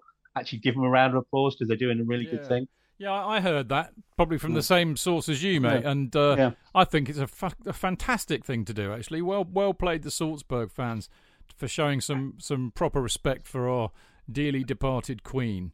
And maybe a team, Northwest England, can do a bit of taking notes and learning from them. Oh, indeed. So, JK, how do you see this going, and what's your prediction? Just to say, they've got this player Sucic who plays for Croatia, so Kovacic will know him. Apparently, Liverpool were after him, so he's obviously a very decent player. I think we'll find they've got, amidst the averageness, they've got some very decent players, and they just need to be put in their place. I think we'll win 4-0. Well, before you make such a pronouncement, your alter ego, JK's left bollock on Mixlr, says they're like Leeds on steroids with 21-year-olds and a manager who pulls. We're not quite sure what he pulls. Pierre said, pulls birds? I mean, what JK's left bollock? But if they may well play very much like Leeds on steroids with 21-year-olds, given that they had Jesse Marsh as their manager. That's we got done 3-0 by Leeds the other week, so I'm a bit worried about that. I've got to be honest. Well, yeah, but all it needs is an early goal, as it was in the Leeds game. All it needs is, if they're defending crassly, the ball has to go in the net. But that's, down to the players, isn't it? It's down to taking the chances. But we should have beaten Leeds up at Leeds. Yeah, true. It was just, and then there was an appalling error by Mendy, which gave them the game. Yeah, true. And it all went downhill after that. So I just think that wasn't that's not an example of, the media made it out that they completely were all over us. But it's not true. You're absolutely right. We should have won that game. So you're sticking with 4-0. Yeah. Good on you, mate. Manager bounce and then some. Mark, what about you? I'm going 2-0 against the home of the Von Trapp family. Are they really the home of the Von Trapp family? Salzburg, yes. Yes, okay. So again, if people are going out to the return leg in October, I think there's the Sound of Music tour, and the house of the Von Trapps is now used as a hotel. And doing a bit of research on the Von Trapps, they actually one of the Von Trapps was called Werner. Was he? Yeah. Clearly no relation. No, he was never offside anyway.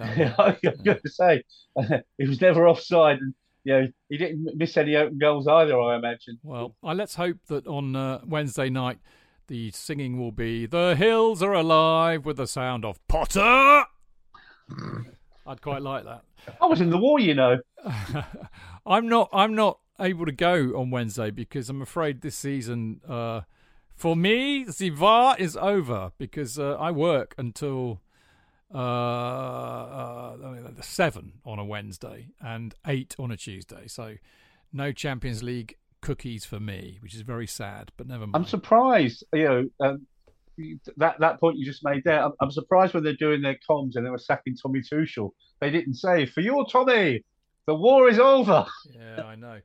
I mean, look, the way I see this, I have absolutely got no fucking idea. I mean, none at all. I don't know how Potter's going to react. I don't know how the player's going to react to Potter. I don't know really who he's going to pick. Don't know really how he's going to play. Don't know if he's had to do much work on what Salzburg do. Oh, Lordy, I've got no idea. I mean, I'm really hoping, like I said a minute ago to JK, look, Chelsea Football Club have got some very, very, very good football players. We know this because they finished third in the Premier League last season. They were only 2 kicks away from winning both the FA Cup and the League Cup. They shot themselves in the foot against Real Madrid and then outplayed the eventual winners of the Champions League last season by a country mile in that second leg, and won the Champions League the season before. So, they're very, very, very good players who have lost their way a tad, one feels, and we believe this is something to do with fallings out with Tuchel. They've now got a new manager, and as JK said, whatever they think of him right now, and who knows what they think of him right now, This is the first match with him, and they're going to be playing for their places, so they're going to put it in. So hopefully we will see a manager bounce, and on that basis and that basis alone, I am going for 3-1, because I still think we've got a defensive rick in us. And I think actually the other thing, which we didn't talk about earlier, but maybe put it in now, if you read or heard the pronouncements from Potter today in the media, he wants to play aggressive attacking football. So basically he wants to play like Tuchel did, but with more attacking flair. Now, I mean, I know we attacked all the time under Tuchel. What we didn't do was finish. So, the same rules apply. Tuchel couldn't score the goals for them. He set them up to play aggressively and attacking, and that's what they did. My worry is that, like so many before him, he might get us clicking up front, but not, at the expense of the back, because that's what's always either we're tight as a gnat's chuff and can't score a goal, or we're all over them like a shop, scoring for fun and leaking the same number of goals like we did with Frank. It'll be 4-3 rather than 4-0. Or 4-4-3, maybe. Yes, clever, yeah. Who knows? I mean, that's my fear, is that he won't be... He either shores the defence up at the expense of the attack, or he lets the attack free at the expense of the defence. So I don't... who knows? I'm going to go 3-1. I'm going to stick to that. If you think about what Brighton do, they're a big pressing team, and they always make people feel uncomfortable. When we played them and we won 2-1 with Ziyech's goals when we were up there last, we were really on the back foot all the way through. They're very, very on top of you, and I don't quite understand why Tuchel stopped playing that way, because we played that way against Spurs, completely dominated them. Brighton consistently try to play that way. If he gets them playing that way, as whether it just knackers them all, then you then have to have a big turnover of players, I don't know. But this constant stopping teams from playing seemed to me to be his trademark. So if he gets people to do that and can get Aubameyang working or somebody working up there, I agree with you completely. They're top players. They'll and it just needs to work for them. And if it may be that this is what is required, is this new broom sweeping clean here, we may end up with a good run of victories, which will really put the media to put their tools of hatred down towards us. It will indeed. I don't think they necessarily will, JK, because what I found fascinating in the last week about Graham Potter is the very media has been saying for ages a manager like Graham Potter should be given the chance by a top six side. And we're that top six side that has given Graham Potter the chance.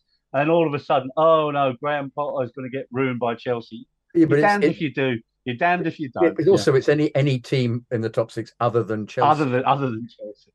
Exactly. They hate us. We don't care. Right. We're going to go to part 3 in a minute, which is where we got lots of emails from you lot, which are fantastic. But before that, our usual quick plug for the Chelsea pitch owners. If you want to have a share in the freehold of the stadium, which protects it from being sold to a property developer, then make sure you get a share in the CPO. They're about 110 quid for an electronic one, about 175 quid for a frame share signed by a Chelsea player. Go to the website, the Chelsea website, search for the pitch owners, Chelsea pitch owners. And of course, you can join the Supporters Trust as well, the Chelsea Supporters Trust. Mark and I are both on it. And membership costs just £5 per annum per year. And that means you're entitled to have a say on all of the key issues that affect supporters. So, things in the past like the European Super League, ticket prices, kick-off times, many other very important issues. And we have a voice at the club. In fact, we've got a meeting with the bigwigs at Chelsea, I think, on the 28th, I believe. So we get a chance to really, share your concerns and fears. So it's a useful thing to be a member of.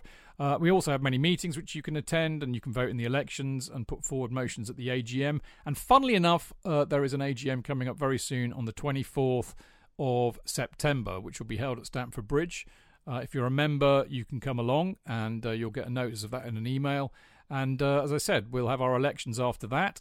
So go and vote in those. And of course, if you've got any ideas about things you want to happen at the club, you can put them forward as a motion, and we get to vote on that and decide whether it becomes part of the Chelsea Supporters Trust policy. And apart from all of that, you get a lovely, shiny Supporters Trust badge. So go to chelseasupporterstrust.com and sign up today. We'll be back in a sec. Away days are great, but there's nothing quite like playing at home. The same goes for McDonald's. Maximise your home ground advantage with McDelivery. You in? Order now on the McDonald's app. At participating restaurants, 18 plus, serving times, delivery fee and terms apply. See mcdonalds.com. Chidge. JK! In all the years you've been following Chelsea, you hardly ever miss a match, home or away.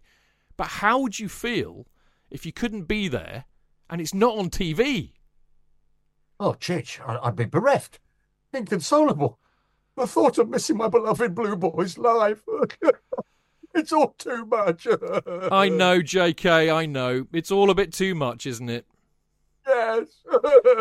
Well, panic not. NordVPN have come to the rescue. They have? Yep, NordVPN allows us to watch any match, even if it's not on live TV here. They do? Yeah, they do. With just one click, they switch your virtual location to a country which is showing the match, and they act as your cyber bodyguard whilst online, protecting your personal data and sensitive info like card details and passwords. Oh, wow, great. But yeah, I bet that'll cost me a fortune. Actually, JK, it's only the price of a cup of coffee per month, and you can use your account across 6 devices. It's a bargain, JK, and best of all, no more tears for you. Oh, thank you, NordVPN. I'm so happy I could cry. Where do I sign up, Chidge? Well, to get the best discount off your NordVPN plan, go to nordvpn.com/Chelsea Fancast. There's no risk with Nord's 30-day money-back guarantee, and you'll help support the Chelsea Fancast. The link is in the podcast episode description box. Thank you.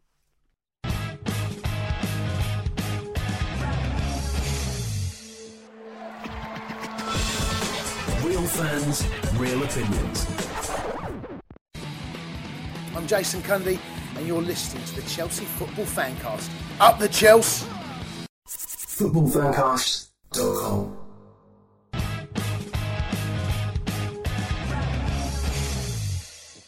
Welcome back. This is the Chelsea Fancast. I am, of course, Stamford Chidge, and I'm joined, as ever, by the delightful Mr. Jonathan Kidd. Hey up. Hey up, lad. Are you drinking a cup of Yorkshire tea? Yorkshire tea with some rice milk in it. Yes, indeed. With frothy whippet in there as well. Lovely. How did you know that? I've just been dicing him. I can smell it from here. He's called Frothy. Well, he was. He was. Anyway, good to have Jonathan as always, and we've also got the brilliant Mark Meehan. Woo! Whoop, whoop, whoop, whoop, whoop, whoop, whoop. There you go. Surely we're not playing Leeds United on Wednesday when he's talking about Yorkshire tea. Well, that really bit us severely on the arse, didn't it? Like a whippet would, in fact. Yeah. Bastards. So there's no Doa Deer, a female deer being sung tonight then. No. Just as precaution. Yeah. Was it? I was thinking supercalifragilisticexpialidocious was actually Mary Poppins. Mary Poppins, wasn't it? Well, that's when we play West Ham, because you can do your Dick Van Dyke impersonation. Yeah. Well, Hills were alive with the Hounds of Munich. Do you remember that? Oh, yeah, I do. Well, I mean, Potter, if he's not shouting from the bench Expelliarmus, then I want to know what's wrong. It's just not going to be working for me. Anyway, we've got loads of emails to read out, so I shall shut up now because there's a lot to get through. And the first one is from Liam Davidson, Jonathan. Liam Davidson. Greetings, Chidge, JK, and the gang. Well, the gang is the great brain of Stamford Bridge, Mr. Mark Meehan. It's always a pleasure to hear your thoughts and views on the club. Thank you very much indeed. You all have a habit of simply telling it like it is. That's how I like it. Always there to please, Liam. I've been an occasional listener. I'm sorry, for a couple of years now, but I've never had the time to really keep up. Well, why not? Get a grip, man. I've recently moved at a change of scenery in the countryside. As such, my longer commute now gives me ample time to listen to your podcast. Well, that's absolutely as it should be. My partner has noted I seem to enjoy my drive to and from work some days. She's not wrong. I'm lucky enough to have a father that supports Chelsea. He's told me that when they came to Australia from Scotland, there wasn't much Scottish football to be viewed. There was some English, however. It was the 1970 FA Cup final that turned him into a blue. Yes, all that having people's heads kicked in. I loved it. He influenced myself and my younger brother. My older brother, however, had a thing for Alan Shearer. I don't think we need to go into that, Liam, thanks. And chose instead to support Newcastle. What a dirty player Shearer was. That never comes out, does it? What a nasty piece of work he was. Oh, my goodness. Despite being a wonderful striker. It has been a right laugh for many years now, watching his misery. Good, yeah. Growing up in Australia, I never saw many Chelsea supporters around. I remember training in my kit with Desai on the back, surrounded by Manchester United or Liverpool kits. The fan base then exploded here around the late 2000s. I spent much of my late teens and early 20s at the Rosemont Hotel in Adelaide, watching the Blues play with a great group of supporters. Then, though I lost contact with most, I'm sure some of them will listen to the Fancast. Hope so. In my 30s now, I became... Chris Larwood from the Adelaide Blues, I think you'll find. The lovely Chris Larwood, been listening to us from the word go. Lovely bloke. Hello, Chris. I know you're listening. In my 30s now, I became a father myself last year. Congratulations. I've traded watching from the pub and drinking silly amounts for watching from my couch and messaging my frustrations over our performances to my father, and probably drinking silly amounts. I've got my 15-month-old kicking a mini Chelsea football, and his favourite teddy is Stamford the Lion, who, of course, I have been in a previous existence. His mum doesn't quite get football. This is sounding like my life entirely, or why I try to influence it. But to me, it's about the endless emotions it brings. I hope he too can find the love that it's brought me for so many years. When I think about Drogba in Munich, I still get goosebumps. The nostalgia I feel when I think about the days of JT and Lampard, or Zola and Jimmy Floyd. Even the anger I felt at the appointment of Rafa Benitez, or the frustration at watching obviously biased referees punish Chelsea for merely existing. We're all on the same page here, mate. I want my son to experience these types of things. Times are tough right now, losses to dirty Leeds and Southampton. I woke up to another loss to some Croatian farmers overnight, yes. People are losing confidence in Tuchel and the players. I could rant about how Tuchel should try a 4-3-3 or drop Havertz and Jorginho, as everyone else does lately. But I, for one, think we need to have some faith in Tommy T. Liam wrote this before the sacking, obviously. Absolutely. And let him try to build something. He won us the Champions League after all. He has success in him. We've seen it. As for the players, a couple can fuck right off. Looking at you, Captain America and Hakim Ziyech. We've been through tougher times, and this too shall pass. For now, relish in the smaller things. Like that we have players such as Reece James. What a delight it is watching the lad grow to become the best wing-back about. Yes, what a phenomenal player he is. Or the fact we're still the only club in London with the Champions League trophy. Carry on with a fantastic podcast. Keep the faith and up the Chelsea. All the best, Liam. Echoing a lot of what we believe there, Liam. Yeah. Echoing. And the bit about Tommy at the end, I've slightly choked myself there. Yeah. Great stuff, Liam. Lovely to hear from you too, mate. I'm glad you enjoy the show. Thank you for saying so. Right, this is from JP McCrate. Now, JP was very much around when we started the podcast, actually, and I used to see him in the pubs a lot. And a very fine gentleman he is. And I haven't seen him for a while at the games, but it's good to hear that he's still doing all right. So he says, Dear Stamford Chidge, Jonathan Kidd, and the excellent guests, or in this case, guest, I would like to first start to give you all approbation by just how much I really enjoy the podcast. I've been through the highs and lows of the Chelsea Football Fancast, from the good old days of Martin not having the mics on and finding out near the end, to the Fancast TV shows, and then revisitation of the podcast. The quality of this show is nothing short of amazing work, and I really have nothing but high praise for Chidge for the amazing work he does. I'm not reading this one out because I never read these before I go on air. You know that. That's my I know. rule. So, but I'm happy to agree with that and just say, here. It's very kind of you to do that. Anyway, the format is really well constructed and really love the in-the-pub feel. The quality of the discussion points from players to club matters are always constructive and high value of opinions.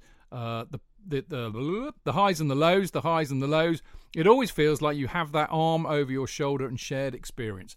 Like you were there. A very favourable moment was the story of Marco Worrell's mate who blagged his way into the Champions League final by making a fake pass. Always tickles me when remembered. This show, and more so the presenters, make it feel like something that cannot be missed and an integral part of my life. Thank you very, very much. Aww. Thank you, JP. Lovely to hear from you, as I said. Unfortunately, the news of Tommy Tuchel's imminent demise is also why I've plucked up some reason to write in, more so to vent the frustration. I suspect that you may have a very polarising poll on this matter on the email front, and personal opinions are just that, personal to your feelings. I find the sacking utterly ludicrous, if honest. There's no doubt that Tommy Tuchel is an amazing manager of high profile, but how on earth can you sack a manager after splurging 100 million plus and give him all the players he wants, and then not give him any time to allow that project to work? As Chidge recently reminded us, this man was given a very awkward situation of a government embargo and also huge internal changes. It just makes no sense. Yes, the results have been disappointing, and yes, I foresee that there has to be a point of when is enough enough. But I really don't see that this was the point for the club to do this. This man should have been given time to allow his team to bed in and get his team clicking. I've not enjoyed the journey the club has taken so far. I don't personally like the American redress feel of the club's direction, the over-the-top contract lengths and the commercial brand. It's only a matter of time before we see huge half-time performances and such seeping into our... Excuse me, hang on. Excuse me, Bob Fleming. Into our game. Now, give me an ex-player club legend any time. I'd even prefer to see JK's former past of the Stamford the Lion walking around. There you go. You ready for a reprise, JK? Yeah, I'd love it. Yeah. They have a minder now goes around with them just in case they get set upon. Yeah. So, and I think they only have to do restricted walk around the touchline, because at my time there, I ran into the centre circle and waved at everybody, got a ball kicked into the net and ran up and down the field and gave everybody high fives. I was a novelty though, whereas now not much of a novelty having a costumed lion wandering about. And then the steward threw you out. Yeah, immediately. Yeah. Jonathan, you remain a novelty. That is for sure. Anyway, back to JP. My whole point is, I am emotionally disappointed with this. I would have thought the demise of Frank Lampard would have been the last. How foolish I was to hope this. I now just feel very detached further by this lunacy.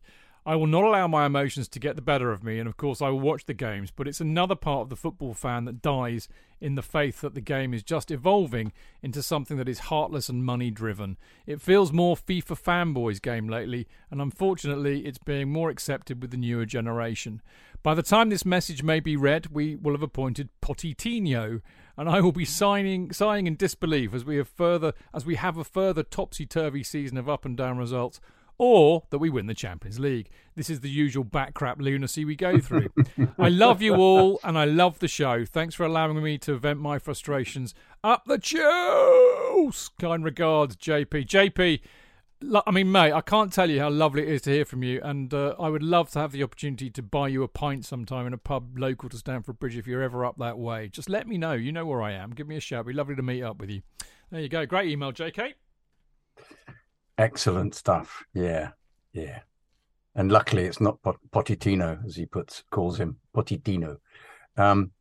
This is from Theo Stanculescu. Hi, Chidge. Susanna's actor friend. Thank you.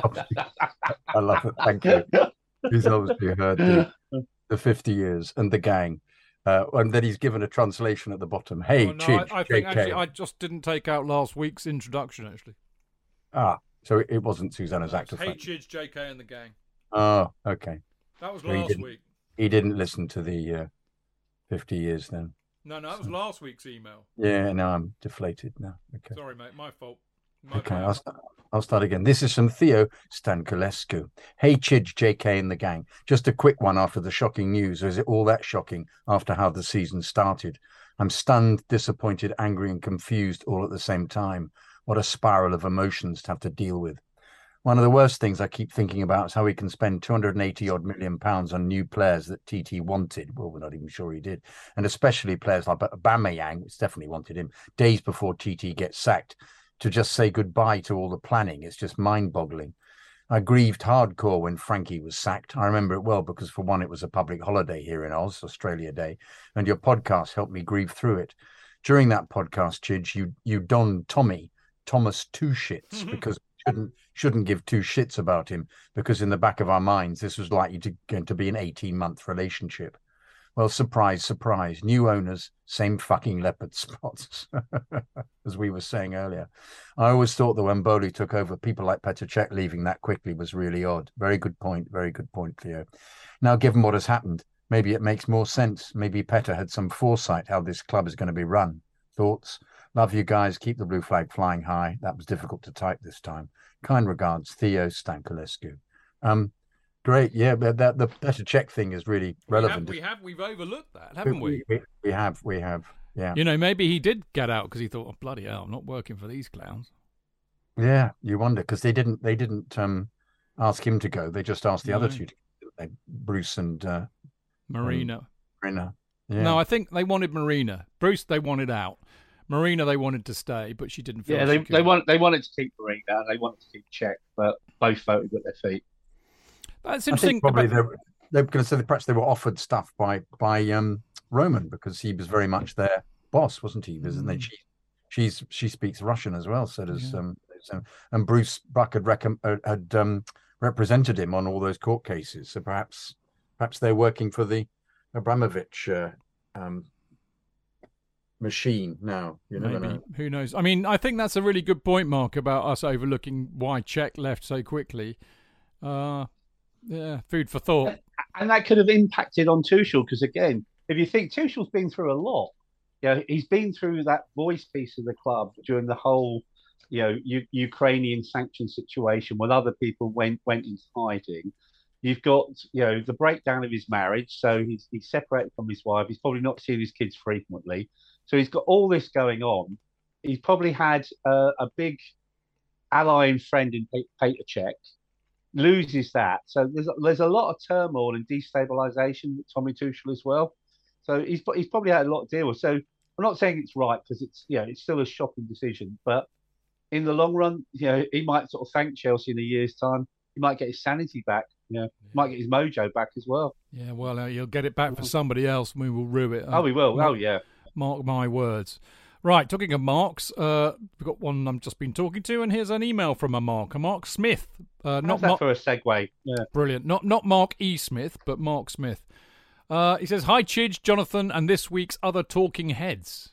So are you, who are you then? Are you David Byrne or Tina Weymouth or Chris France? Can I be Tina? Yeah, I knew you'd say that. Just because you want to wear... Because I could do... It's because you want to wear a dress, mate. Yeah, and I could do the Rapping Hood song she did. What was it called? Words are good. Yeah, exactly. Yeah, words are good. Words are evil. Yeah.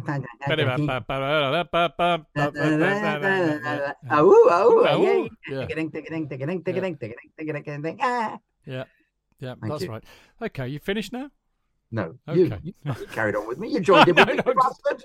No, I didn't mean it like that. I wasn't trying to shut you up. I meant, has your kind of, a temporary drift into insanity kind of finished? That's what I was talking about. Yes, thank you. Okay, all right, just checking. Right, so many times I have come close to emailing and then thought better of it, but the sacking of Tuchel has tipped me over the edge for various reasons. You're not alone there, Mark, as JK can testify. I was still trying to come to terms with our loss against Dynamo Zagreb. Zebra. I'll just call them Zebra. Dynamo Zebra, when my son texted me the news of Tuchel's sacking. As I was driving, I could not respond and equally could not process the news. I guess, like many, I thought the days of shock sackings were behind us. With the transfer window behind us, I thought we could get on with normal ups and downs of football. But no! Fresh from controversy over the Hammers disallowed goal, which was a match official failing, not the fault of Chelsea Football Club, although you wouldn't believe it from some in the media, we find ourselves in the media spotlight again.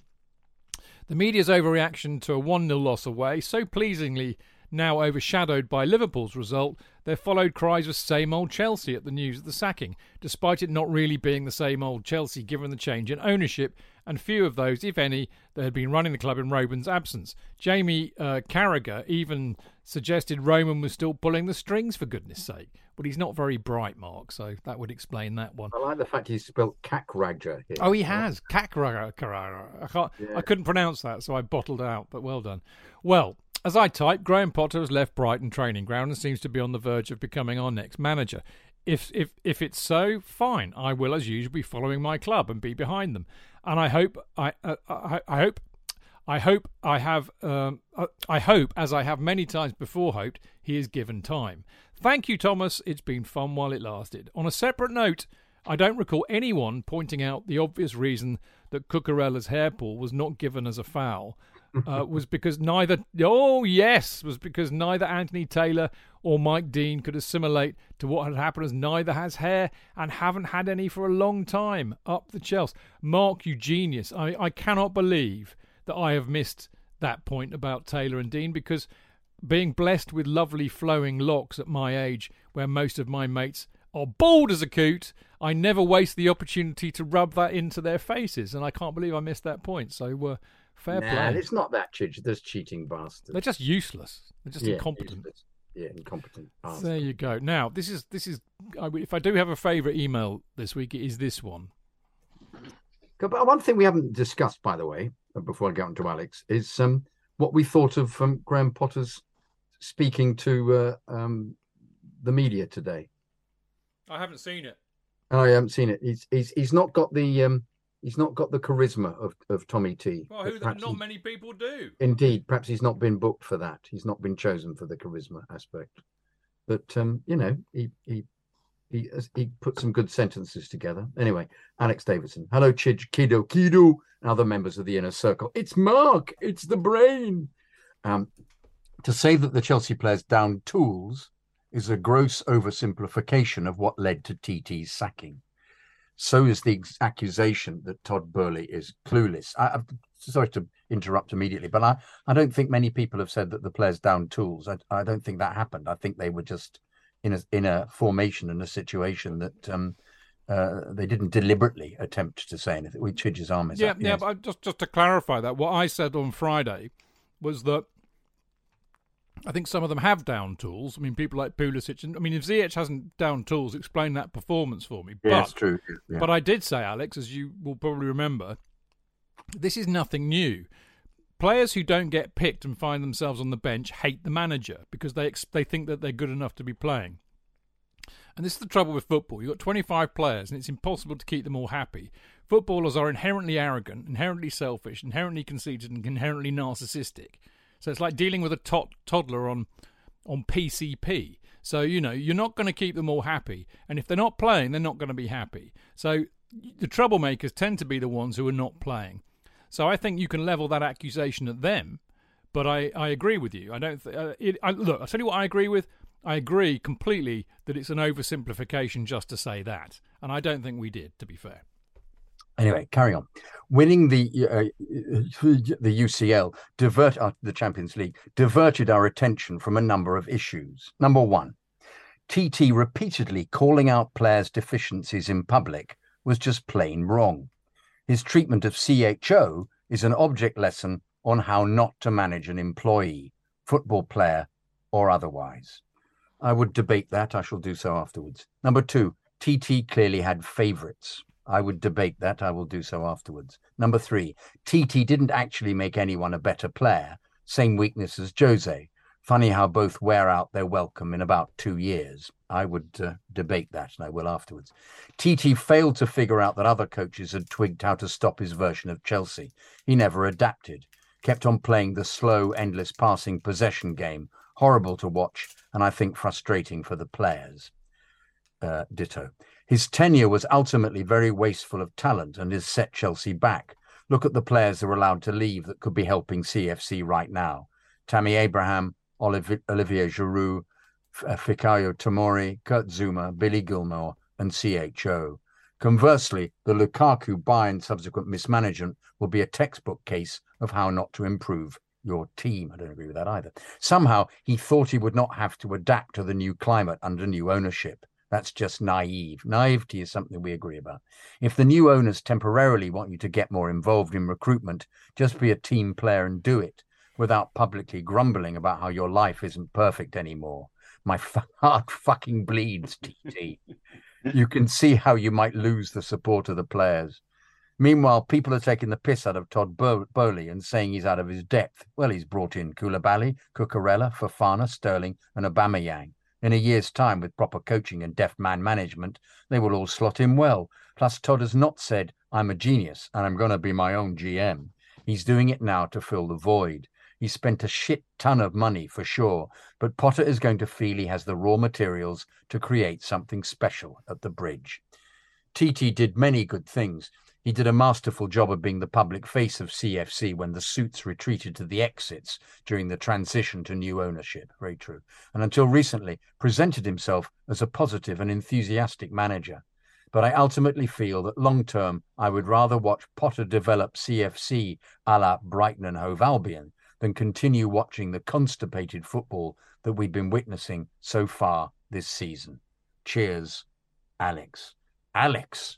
Mate, I told you before the show, I said I think that's brilliantly articulated and brilliantly thought through. I love it. Yeah. I love it. I love it. I'd like to disagree with bits of it. I don't agree with all of it. Yeah, definitely. Yeah, but it's a good balanced letter as well. He's done pros and cons. Yeah, but I love the fact that he's come from an angle that we can debate. It's fantastic. You know, I'd agree completely that when managers start calling out players' deficiencies, that's absolute rubbish. You shouldn't be doing that.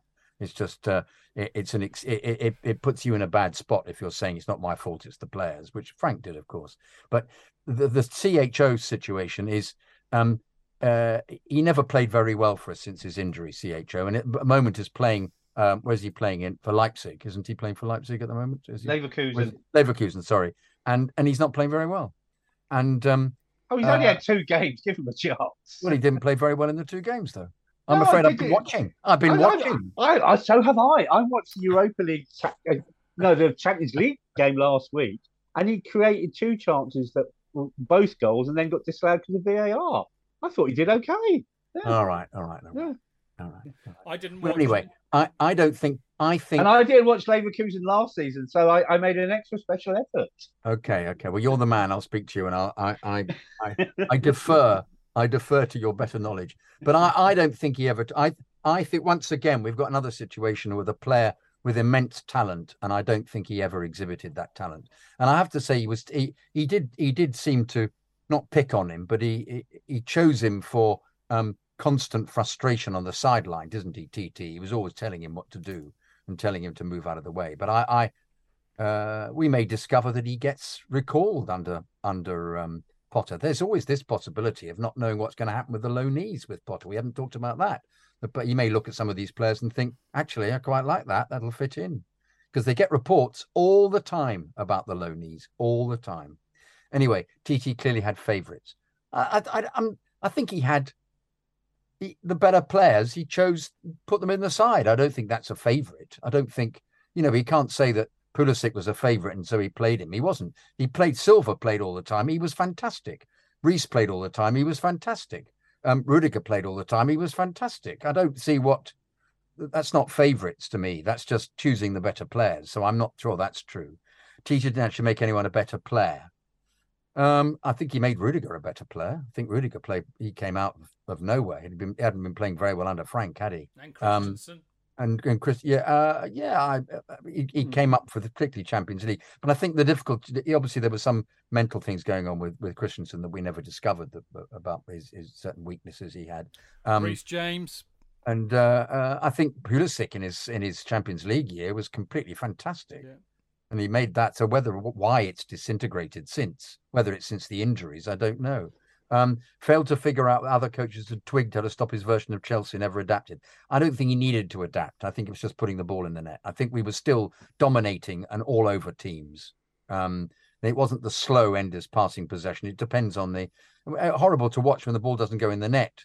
And I don't think the players are frustrated by it because they know they've dug in. They're clued to the fact that there are certain things they mustn't do, which is like give the ball away by shooting aimlessly for the edge of the area, and giving the opposition the opportunity to break. So, Jonathan, on that, you're right. Yeah. So, if there was a portion of blame, so who was at fault then? Was it the players or was it the manager? Sorry, which bit is that? With our failure to score goals in so many games. So it's got to be the players' fault then. It must be, ultimately. Yeah. That must be because they've set themselves up. This has been our major gripe.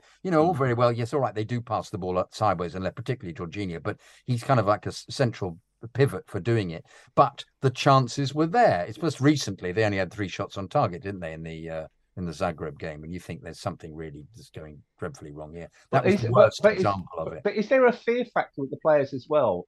And I'll bring it back to Callum Hudson-Odoi as well, and even Conor Gallagher as well, with him trying too hard. There's that video of Conor Gallagher and Tuchel's going mad at him for not passing it forward, and he's passing it sideways. So is it this fear of failure of the players that they keep passing it sideways?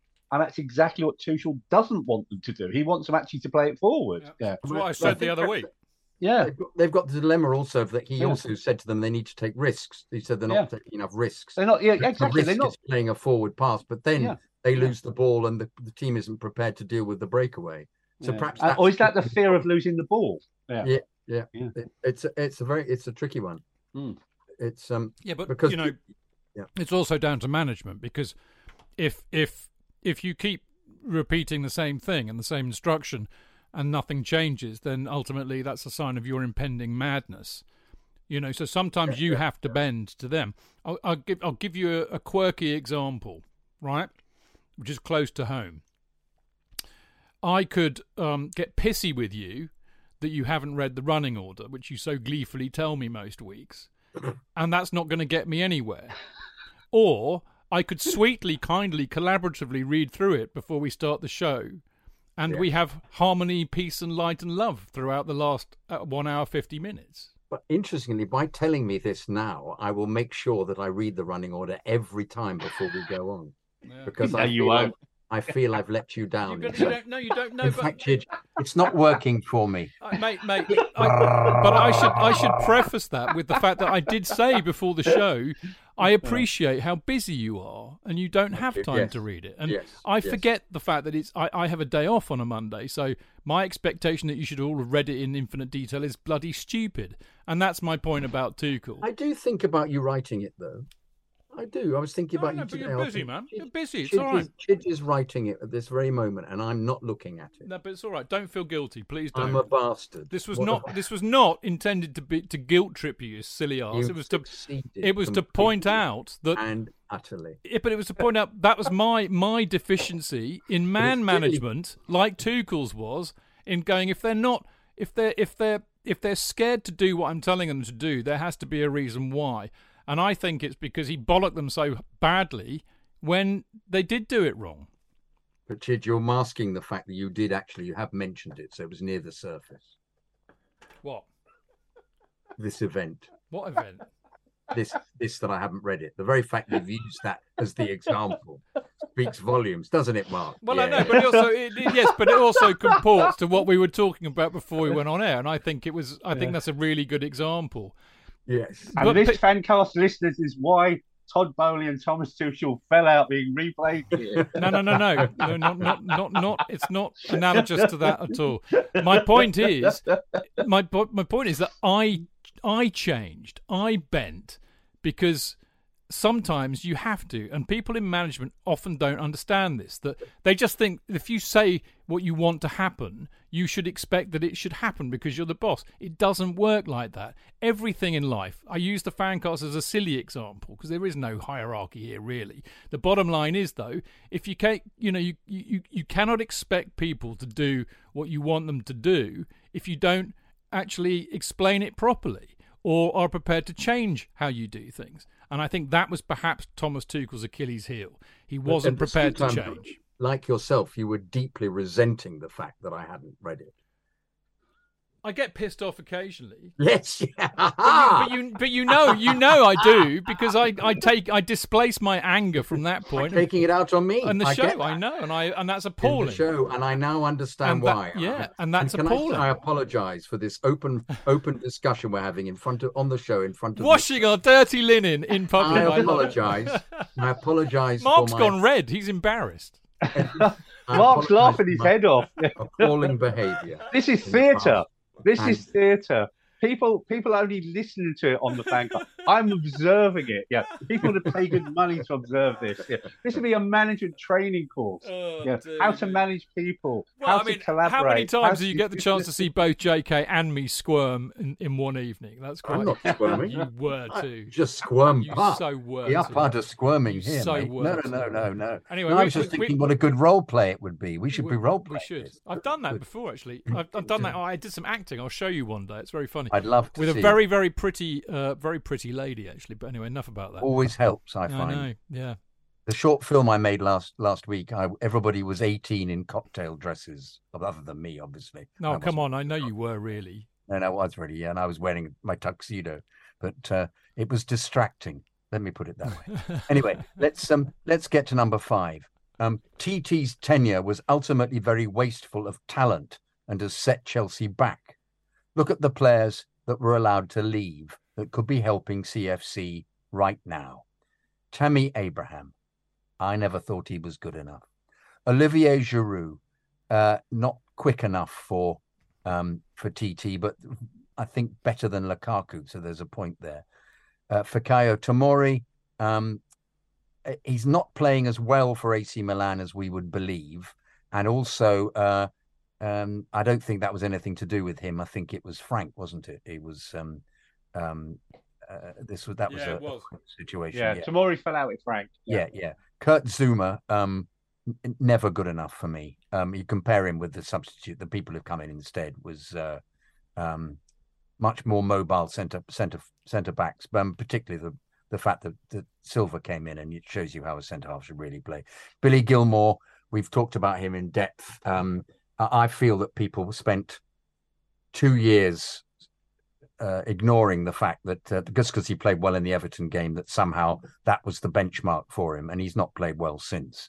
CHO we just talked about.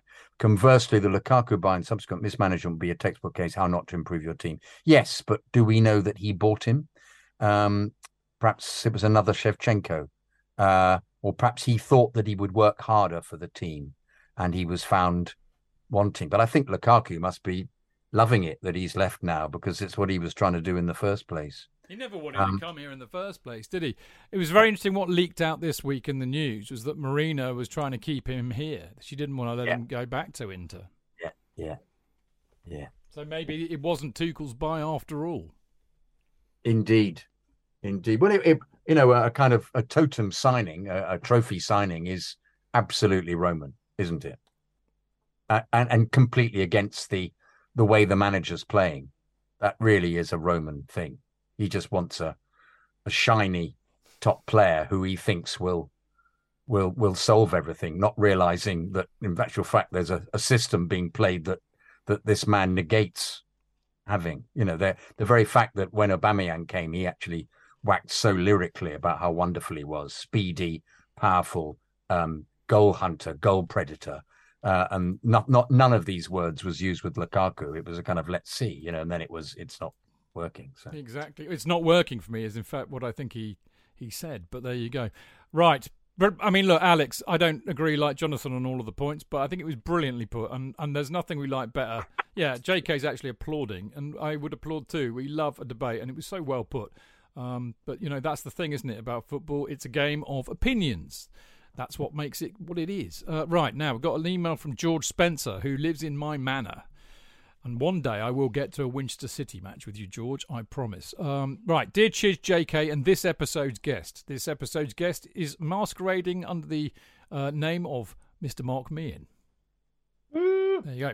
Right, I would have been typing this on the train back from Winchester's away match at Yate, but it was called off due to current events. I also had a ticket for the Women's Super League match. Hopefully it still goes ahead at the Bridge on Sunday. As a result, I had to make do with a rugby match in Farnham. However, at said match, I met Peter Busey, who was the managing director of Chelsea under Ken Bates.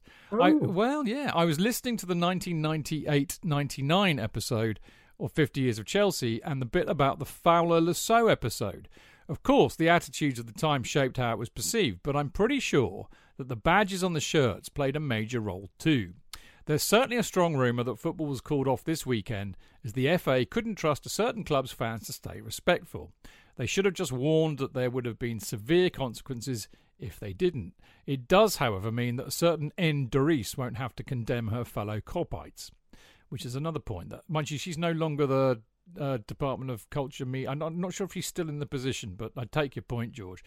The sacking of Tuchel is an absolute shambles. If you ever watch the Ringo Starr episodes of Thomas the Tank Engine, I never missed one, George, then you'll know that the three big engines had a catchphrase: disgraceful, disgusting, despicable, which pretty much sums up my feelings. I hope those absolute Gareths who were constantly banging the Tuchel out drum, probably even as he lifted the European Cup, get an itch in a very embarrassing area that they can't scratch. However, I hope that Graham Potter does well, and just like his namesake, that the force is with him. Mixture doodahs there, but I get your point, George. Harrison Potter. Harrison Potter, yeah, absolutely. Is that when Severin comes in and says, "Harry, I am your father," or something like that? Anyway, let's call him Skywalker Potter from now on. Skywalker Potter, yeah, brilliant. That's brilliant, George. Well done, mate. Speak to you soon when I next think of something to write ramble about. Well, I keep messaging me. Don't give up on me, George. Don't give up on me. I'm as useless as a useless thing, and busy as an even busier thing. But I will get to bloody Winchester City with you and have a pint or two. I promise. All right. I presume you drink in the King Alfred, which is a cracking pub. So anyway, just keep trying. I will make it one day. I promise faithfully. So there you go.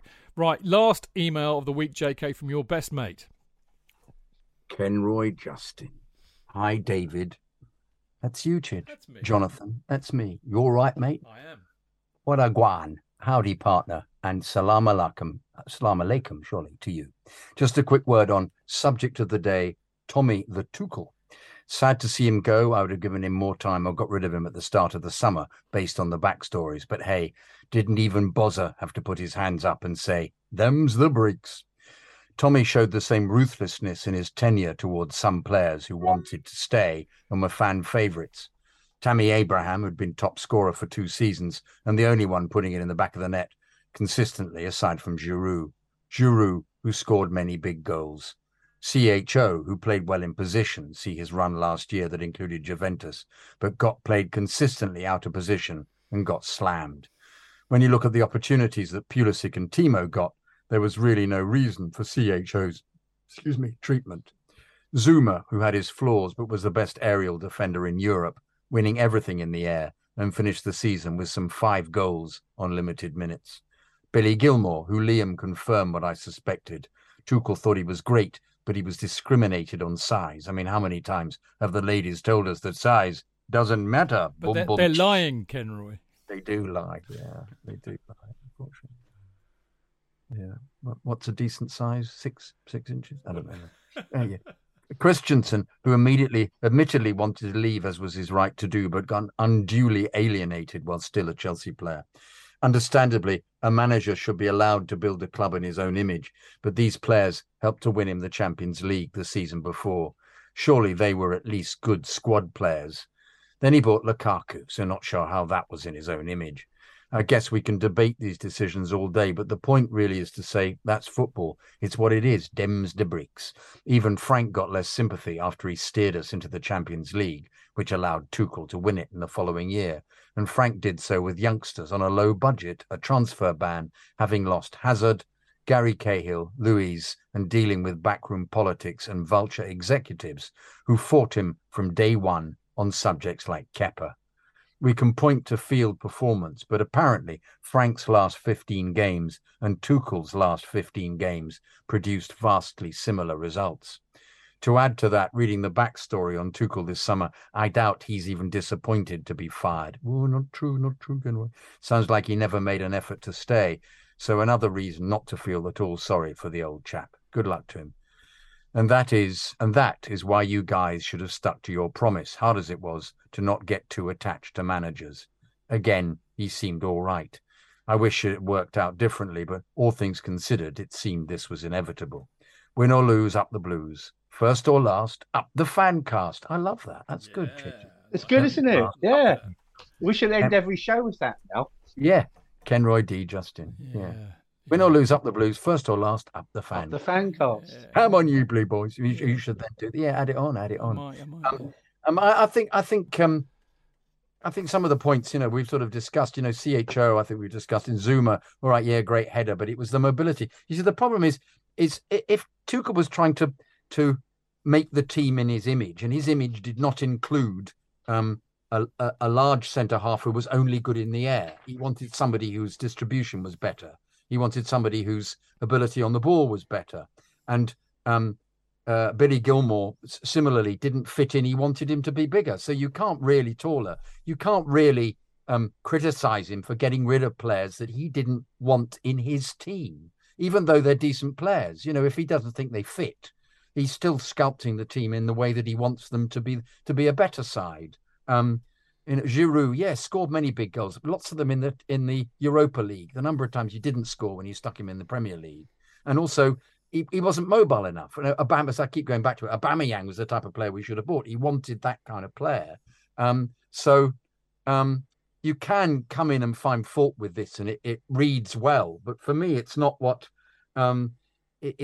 he's trying to do to shape the side to the best style that he wants. So. Absolutely. I love your emails, Ken Roy. They're great. They're great. All the emails. They are. They've all been great tonight. They've all been fantastic. It's very interesting, actually. He said something similarly on Discord. Actually, Ken Roy's one of the great people on Discord and on our Discord group. And they were laughing at me for swearing that I wouldn't fall in love with another Chelsea manager again. And, of course, I always end up doing exactly just that. Well, not always, but I take their point. Falling in love again, what am I to do? I can't help it. And that's kind of me, really. If they win shit... Marlena, there she is. Yeah, I know. Was she married to that Dietrich massive shits? Maybe not. But, I can't help it, because if they go and win shit and they look like they get us and fall in love with us, it's impossible. I cannot resist. I will never learn, Ken Roy. That's the reality. If I haven't learned by now, there's no hope for me. But there you go. Right. We're done. That's about it, actually. We're done. Apart from, well, I'll tell you in a minute. But that is all we got time for tonight. Now, the time I wrote this, I wasn't sure if we were going to be back on Friday. I've just decided that even though we can't preview the Chelsea versus Liverpool match, we can certainly talk about the Chelsea versus Salzburg match.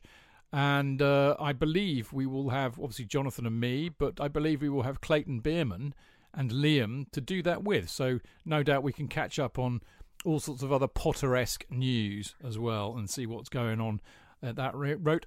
I have a feeling, though, that next Monday's show might well be a doubt, unless I can think of something to do. I was already planning to do a Q&A over the international weekend. I need to have a think about it, all right? So if we don't do one, you'll know why. There's no football to talk about. I suppose on Friday's show, Chidge, as the game's not going ahead now, still you'd probably talk about whether it should have gone ahead or not and the merits of it with a certain club in the northwest of England. Yeah, well, we can get into that big time on Friday, can't we? Although I just feel sorry for the likes of Paul McAvoy. Paul McAvoy flies over every single week. And I know I haven't checked with him on Twitter, but will Paul have bought his flights for Sunday's game now? Of course. Yeah, bounty. Yeah, I know. And again, I think if anything is that I don't know who's. It's a Premier League decision, isn't it? Yeah, it's not a Chelsea decision. Yeah. So are the Premier League going to refund people, who've paid out train fares or rail tickets, hotel accommodation? Of course they're not, but they bloody well should do. Yeah, sorry, I wasn't ignoring you, but this is hot off the press, literally hot off the press. You can see it on my phone, maybe. I don't know if you can see that. Can you see that? Not really. No, it's phasing out because of the you're on the green screen. It's not easy. Okay, well, I've just got a message through from Alex Churchill, and basically I can now announce that on October the 2nd, Sunday, October the 2nd, the Chelsea Fancast will be doing their first Chelsea Fancast Presents, which is basically going to be a whole series of possibly monthly get-togethers in a wonderful pub in Old Brompton Road in Chelsea called The Troubadour. And we're going to do them between 4 p.m. and 7 p.m. on a Sunday afternoon. Obviously not when Chelsea are playing, obviously. Or even, I mean, if Chelsea play that day, we're not doing them. So it'll be, you know, a weekend when Chelsea are not playing on the Sunday. So we're going to be having these events where we hope to get an ex-player along and do a bit of a Q&A. But also, if we've played the day before, to have like a little mini fan cast.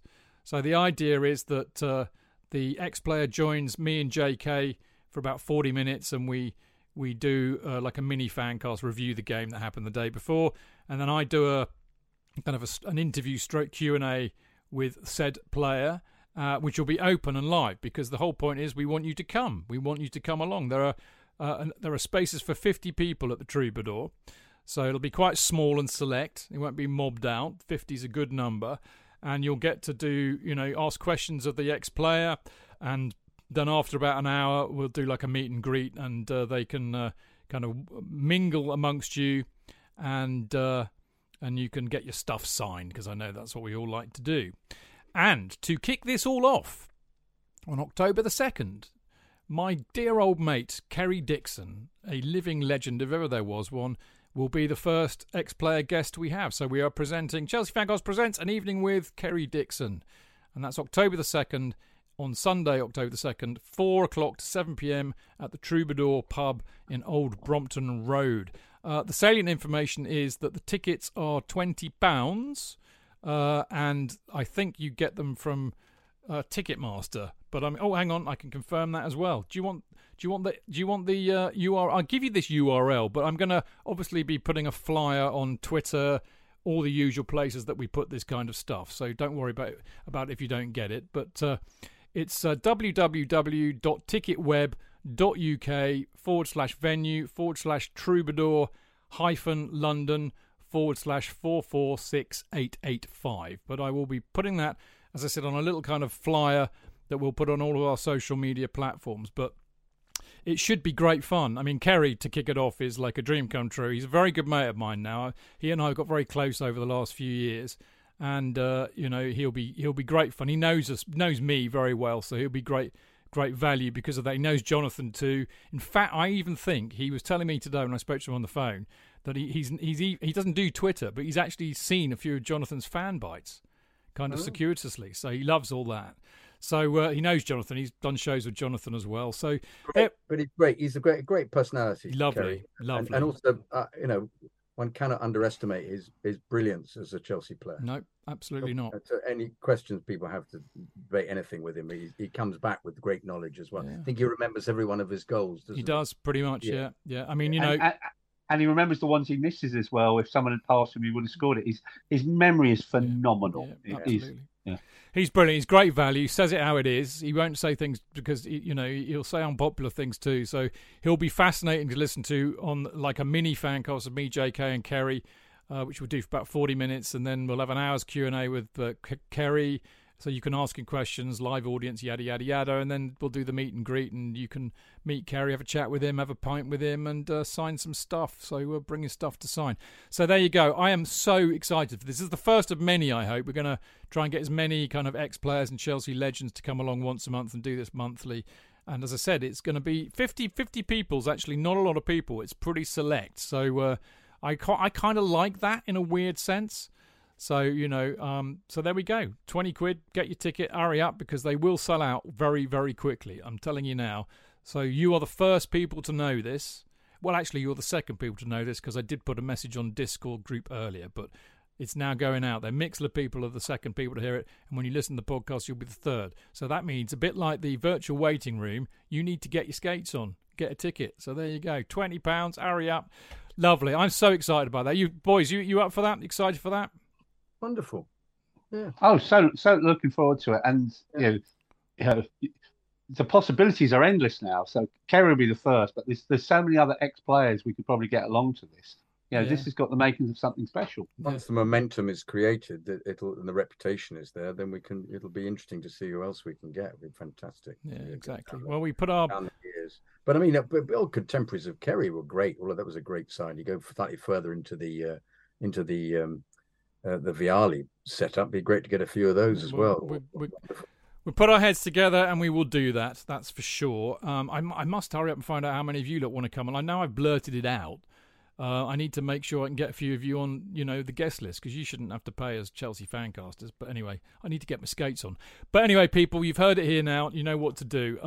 Right, okay. And on that point, actually, Patreon. If you want to join our Discord group, which is brilliant, great fun. The huge rows and arguments going on all over the time. It's a bit like this show, 24/7 with Mixler attached. It's absolutely nuts, but brilliant in a good way. Not like Twitter, which is vile. So there we go. If you want to be part of that, if you want to help us out, support what we do, it'd be lovely. You don't have to. There's no pressure. I love you all equally. But if you want to bung us a few quid every month, then I'm not going to say no. And if you want to do that, you go to patreon.com/Chelsea Fancast. And of course, if you want one, I will send you a Kerry Dixon banner, a replica of the one that hangs up in the Matthew Harding end. And as I said, you can join the Discord group. Loved your emails tonight. Keep them coming. We absolutely love them. Send them to chelseafancast@gmail.com or any of our social media platforms and they'll get read. It's that simple. You can follow the show on all of the social media at Chelsea Fancast. Me at Stanford Chidge, Jonathan at Jonathan Kidd, and Mark at Eddie Mac BAWA. So there you go. Mark, brilliant to see you. Looking forward to the Kerry thing like you are. Looking forward to seeing you again. I'm not going to go to football for ages. It's pissing me off, but there you go. I'm trying to work out when I'll see you next then, because will you be? No, I'm not going to be there for Wolves. I'm going to be in Ireland. Oh, right. There's 6 of us going over to Ireland. This is a premature birthday celebration for me, and that wonderful gentleman who you've had on the show, Andy Cairns, his band of Therapy are playing in Limerick. So there's 6 of us going, and Andy sorted us out tickets for the show. Brilliant. Yeah, brilliant. So a weekend in Limerick. Sorry. Yeah. Yeah, good stuff. Looking forward to it. Yeah. So yeah, I'm missing the Wolves game. Yeah. That's a shame. I'll see you for United then. That's the next one after that, isn't it? It'll be United. Tearing Chelsea apart again. Yeah, absolutely. All right, mate. Lovely to see you. Well done. Brilliant stuff as always. And as for you, Mr. Kidd. I was about to say you were brilliant all night. Actually, I've really enjoyed. I've really enjoyed the show tonight. It's been hilarious, loopy as always, informative. I never realised all this time. God, you don't. Now you're gonna. You see, I'm not guilt tripping you, and now you're guilt tripping me. This is. I've said. I'm now going to feel guilty and exactly. I did the right thing. I was nice and good about it. Well, I wouldn't say it was the right thing, was it, Mark? I mean, come on. No, well, I could have been my usual cantankerous arsehole and bawled at you. That's true. And I've now realised the reason for it. All these years, I didn't realise it was that. What a fool. More fool me. Yes, with my psychotherapeutic... It's been nice. It's been great fun. I think the litmus test will be... Yeah. The next time JK's on the show, you test him on the scriptage. No, I wouldn't be so cruel. I wouldn't... Look, I wouldn't read the awful waffle I write anyway. I don't blame him. I do. I always read the notes beforehand. Yeah. A piece of knowledge. At 1:45, I was reading a bedtime story to my 6-year-old daughter. Yeah, I know. And so it was very difficult for me to, because I could have done it then. I know. You are busy, which is why me running through it just before we go on air is a much better way to do it. Hey, I love it. But having said that, though, when you ran through it, there was nothing new. We didn't go, God, I didn't know we were going to be discussing that. I know. Well, I'm not exactly original, am I? Well, no, it's not a question of originality. It's just, the events unfolding. We're here to cover what happens, not invent what. That's true. That makes sense now when you go tetchily. Yes, we're getting onto that. Yes, in a minute. Yes, stop that. Yeah, I get it now. I get it because it's there in the script. It's a narrative arc. I'm a bastard. It's a narrative arc, mate. Yeah, as a writer, you will appreciate that. I know. Yeah, I do. Yeah. Anyway, we've outlived our welcome, so we better go. But JK. You've been brilliant as always, mate, and I look forward. Well, look, both of you two boys, by the way, enjoy Salzburg on Wednesday. I can't be there. I can't do Champions League matches this season because work prohibits it. I'm afraid. Work, yes. Which is a real shame. But anyway, you two enjoy it on my behalf. I know you will, and I look forward to talking to you about it on Friday, JK, and I look forward to seeing Mark sometime soon. So there you go. As for you lot in Mixler, always brilliant to have you with us as well for the journey. Great fun too. Thanks for listening. See you Friday. Until then, keep it blue, keep it carefree, and keep it Chelsea. Up the Chelsea! First or last, up the Fancast!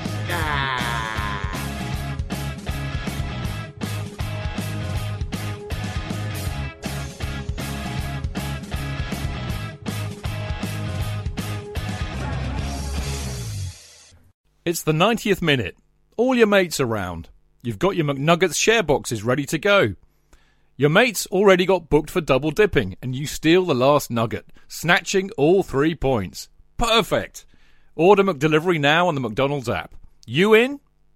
At participating restaurants, 18 plus, serving times, delivery fee and terms apply. See mcdonalds.com.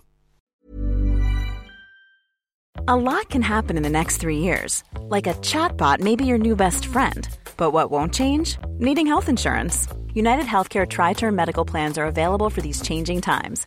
Underwritten by Golden Rule Insurance Company, they offer budget-friendly, flexible coverage for people who are in between jobs or missed open enrollment. The plans last nearly 3 years in some states, with access to a nationwide network of doctors and hospitals. So for whatever tomorrow brings, United Healthcare Tri-Term Medical Plans may be for you. Learn more at uh1.com.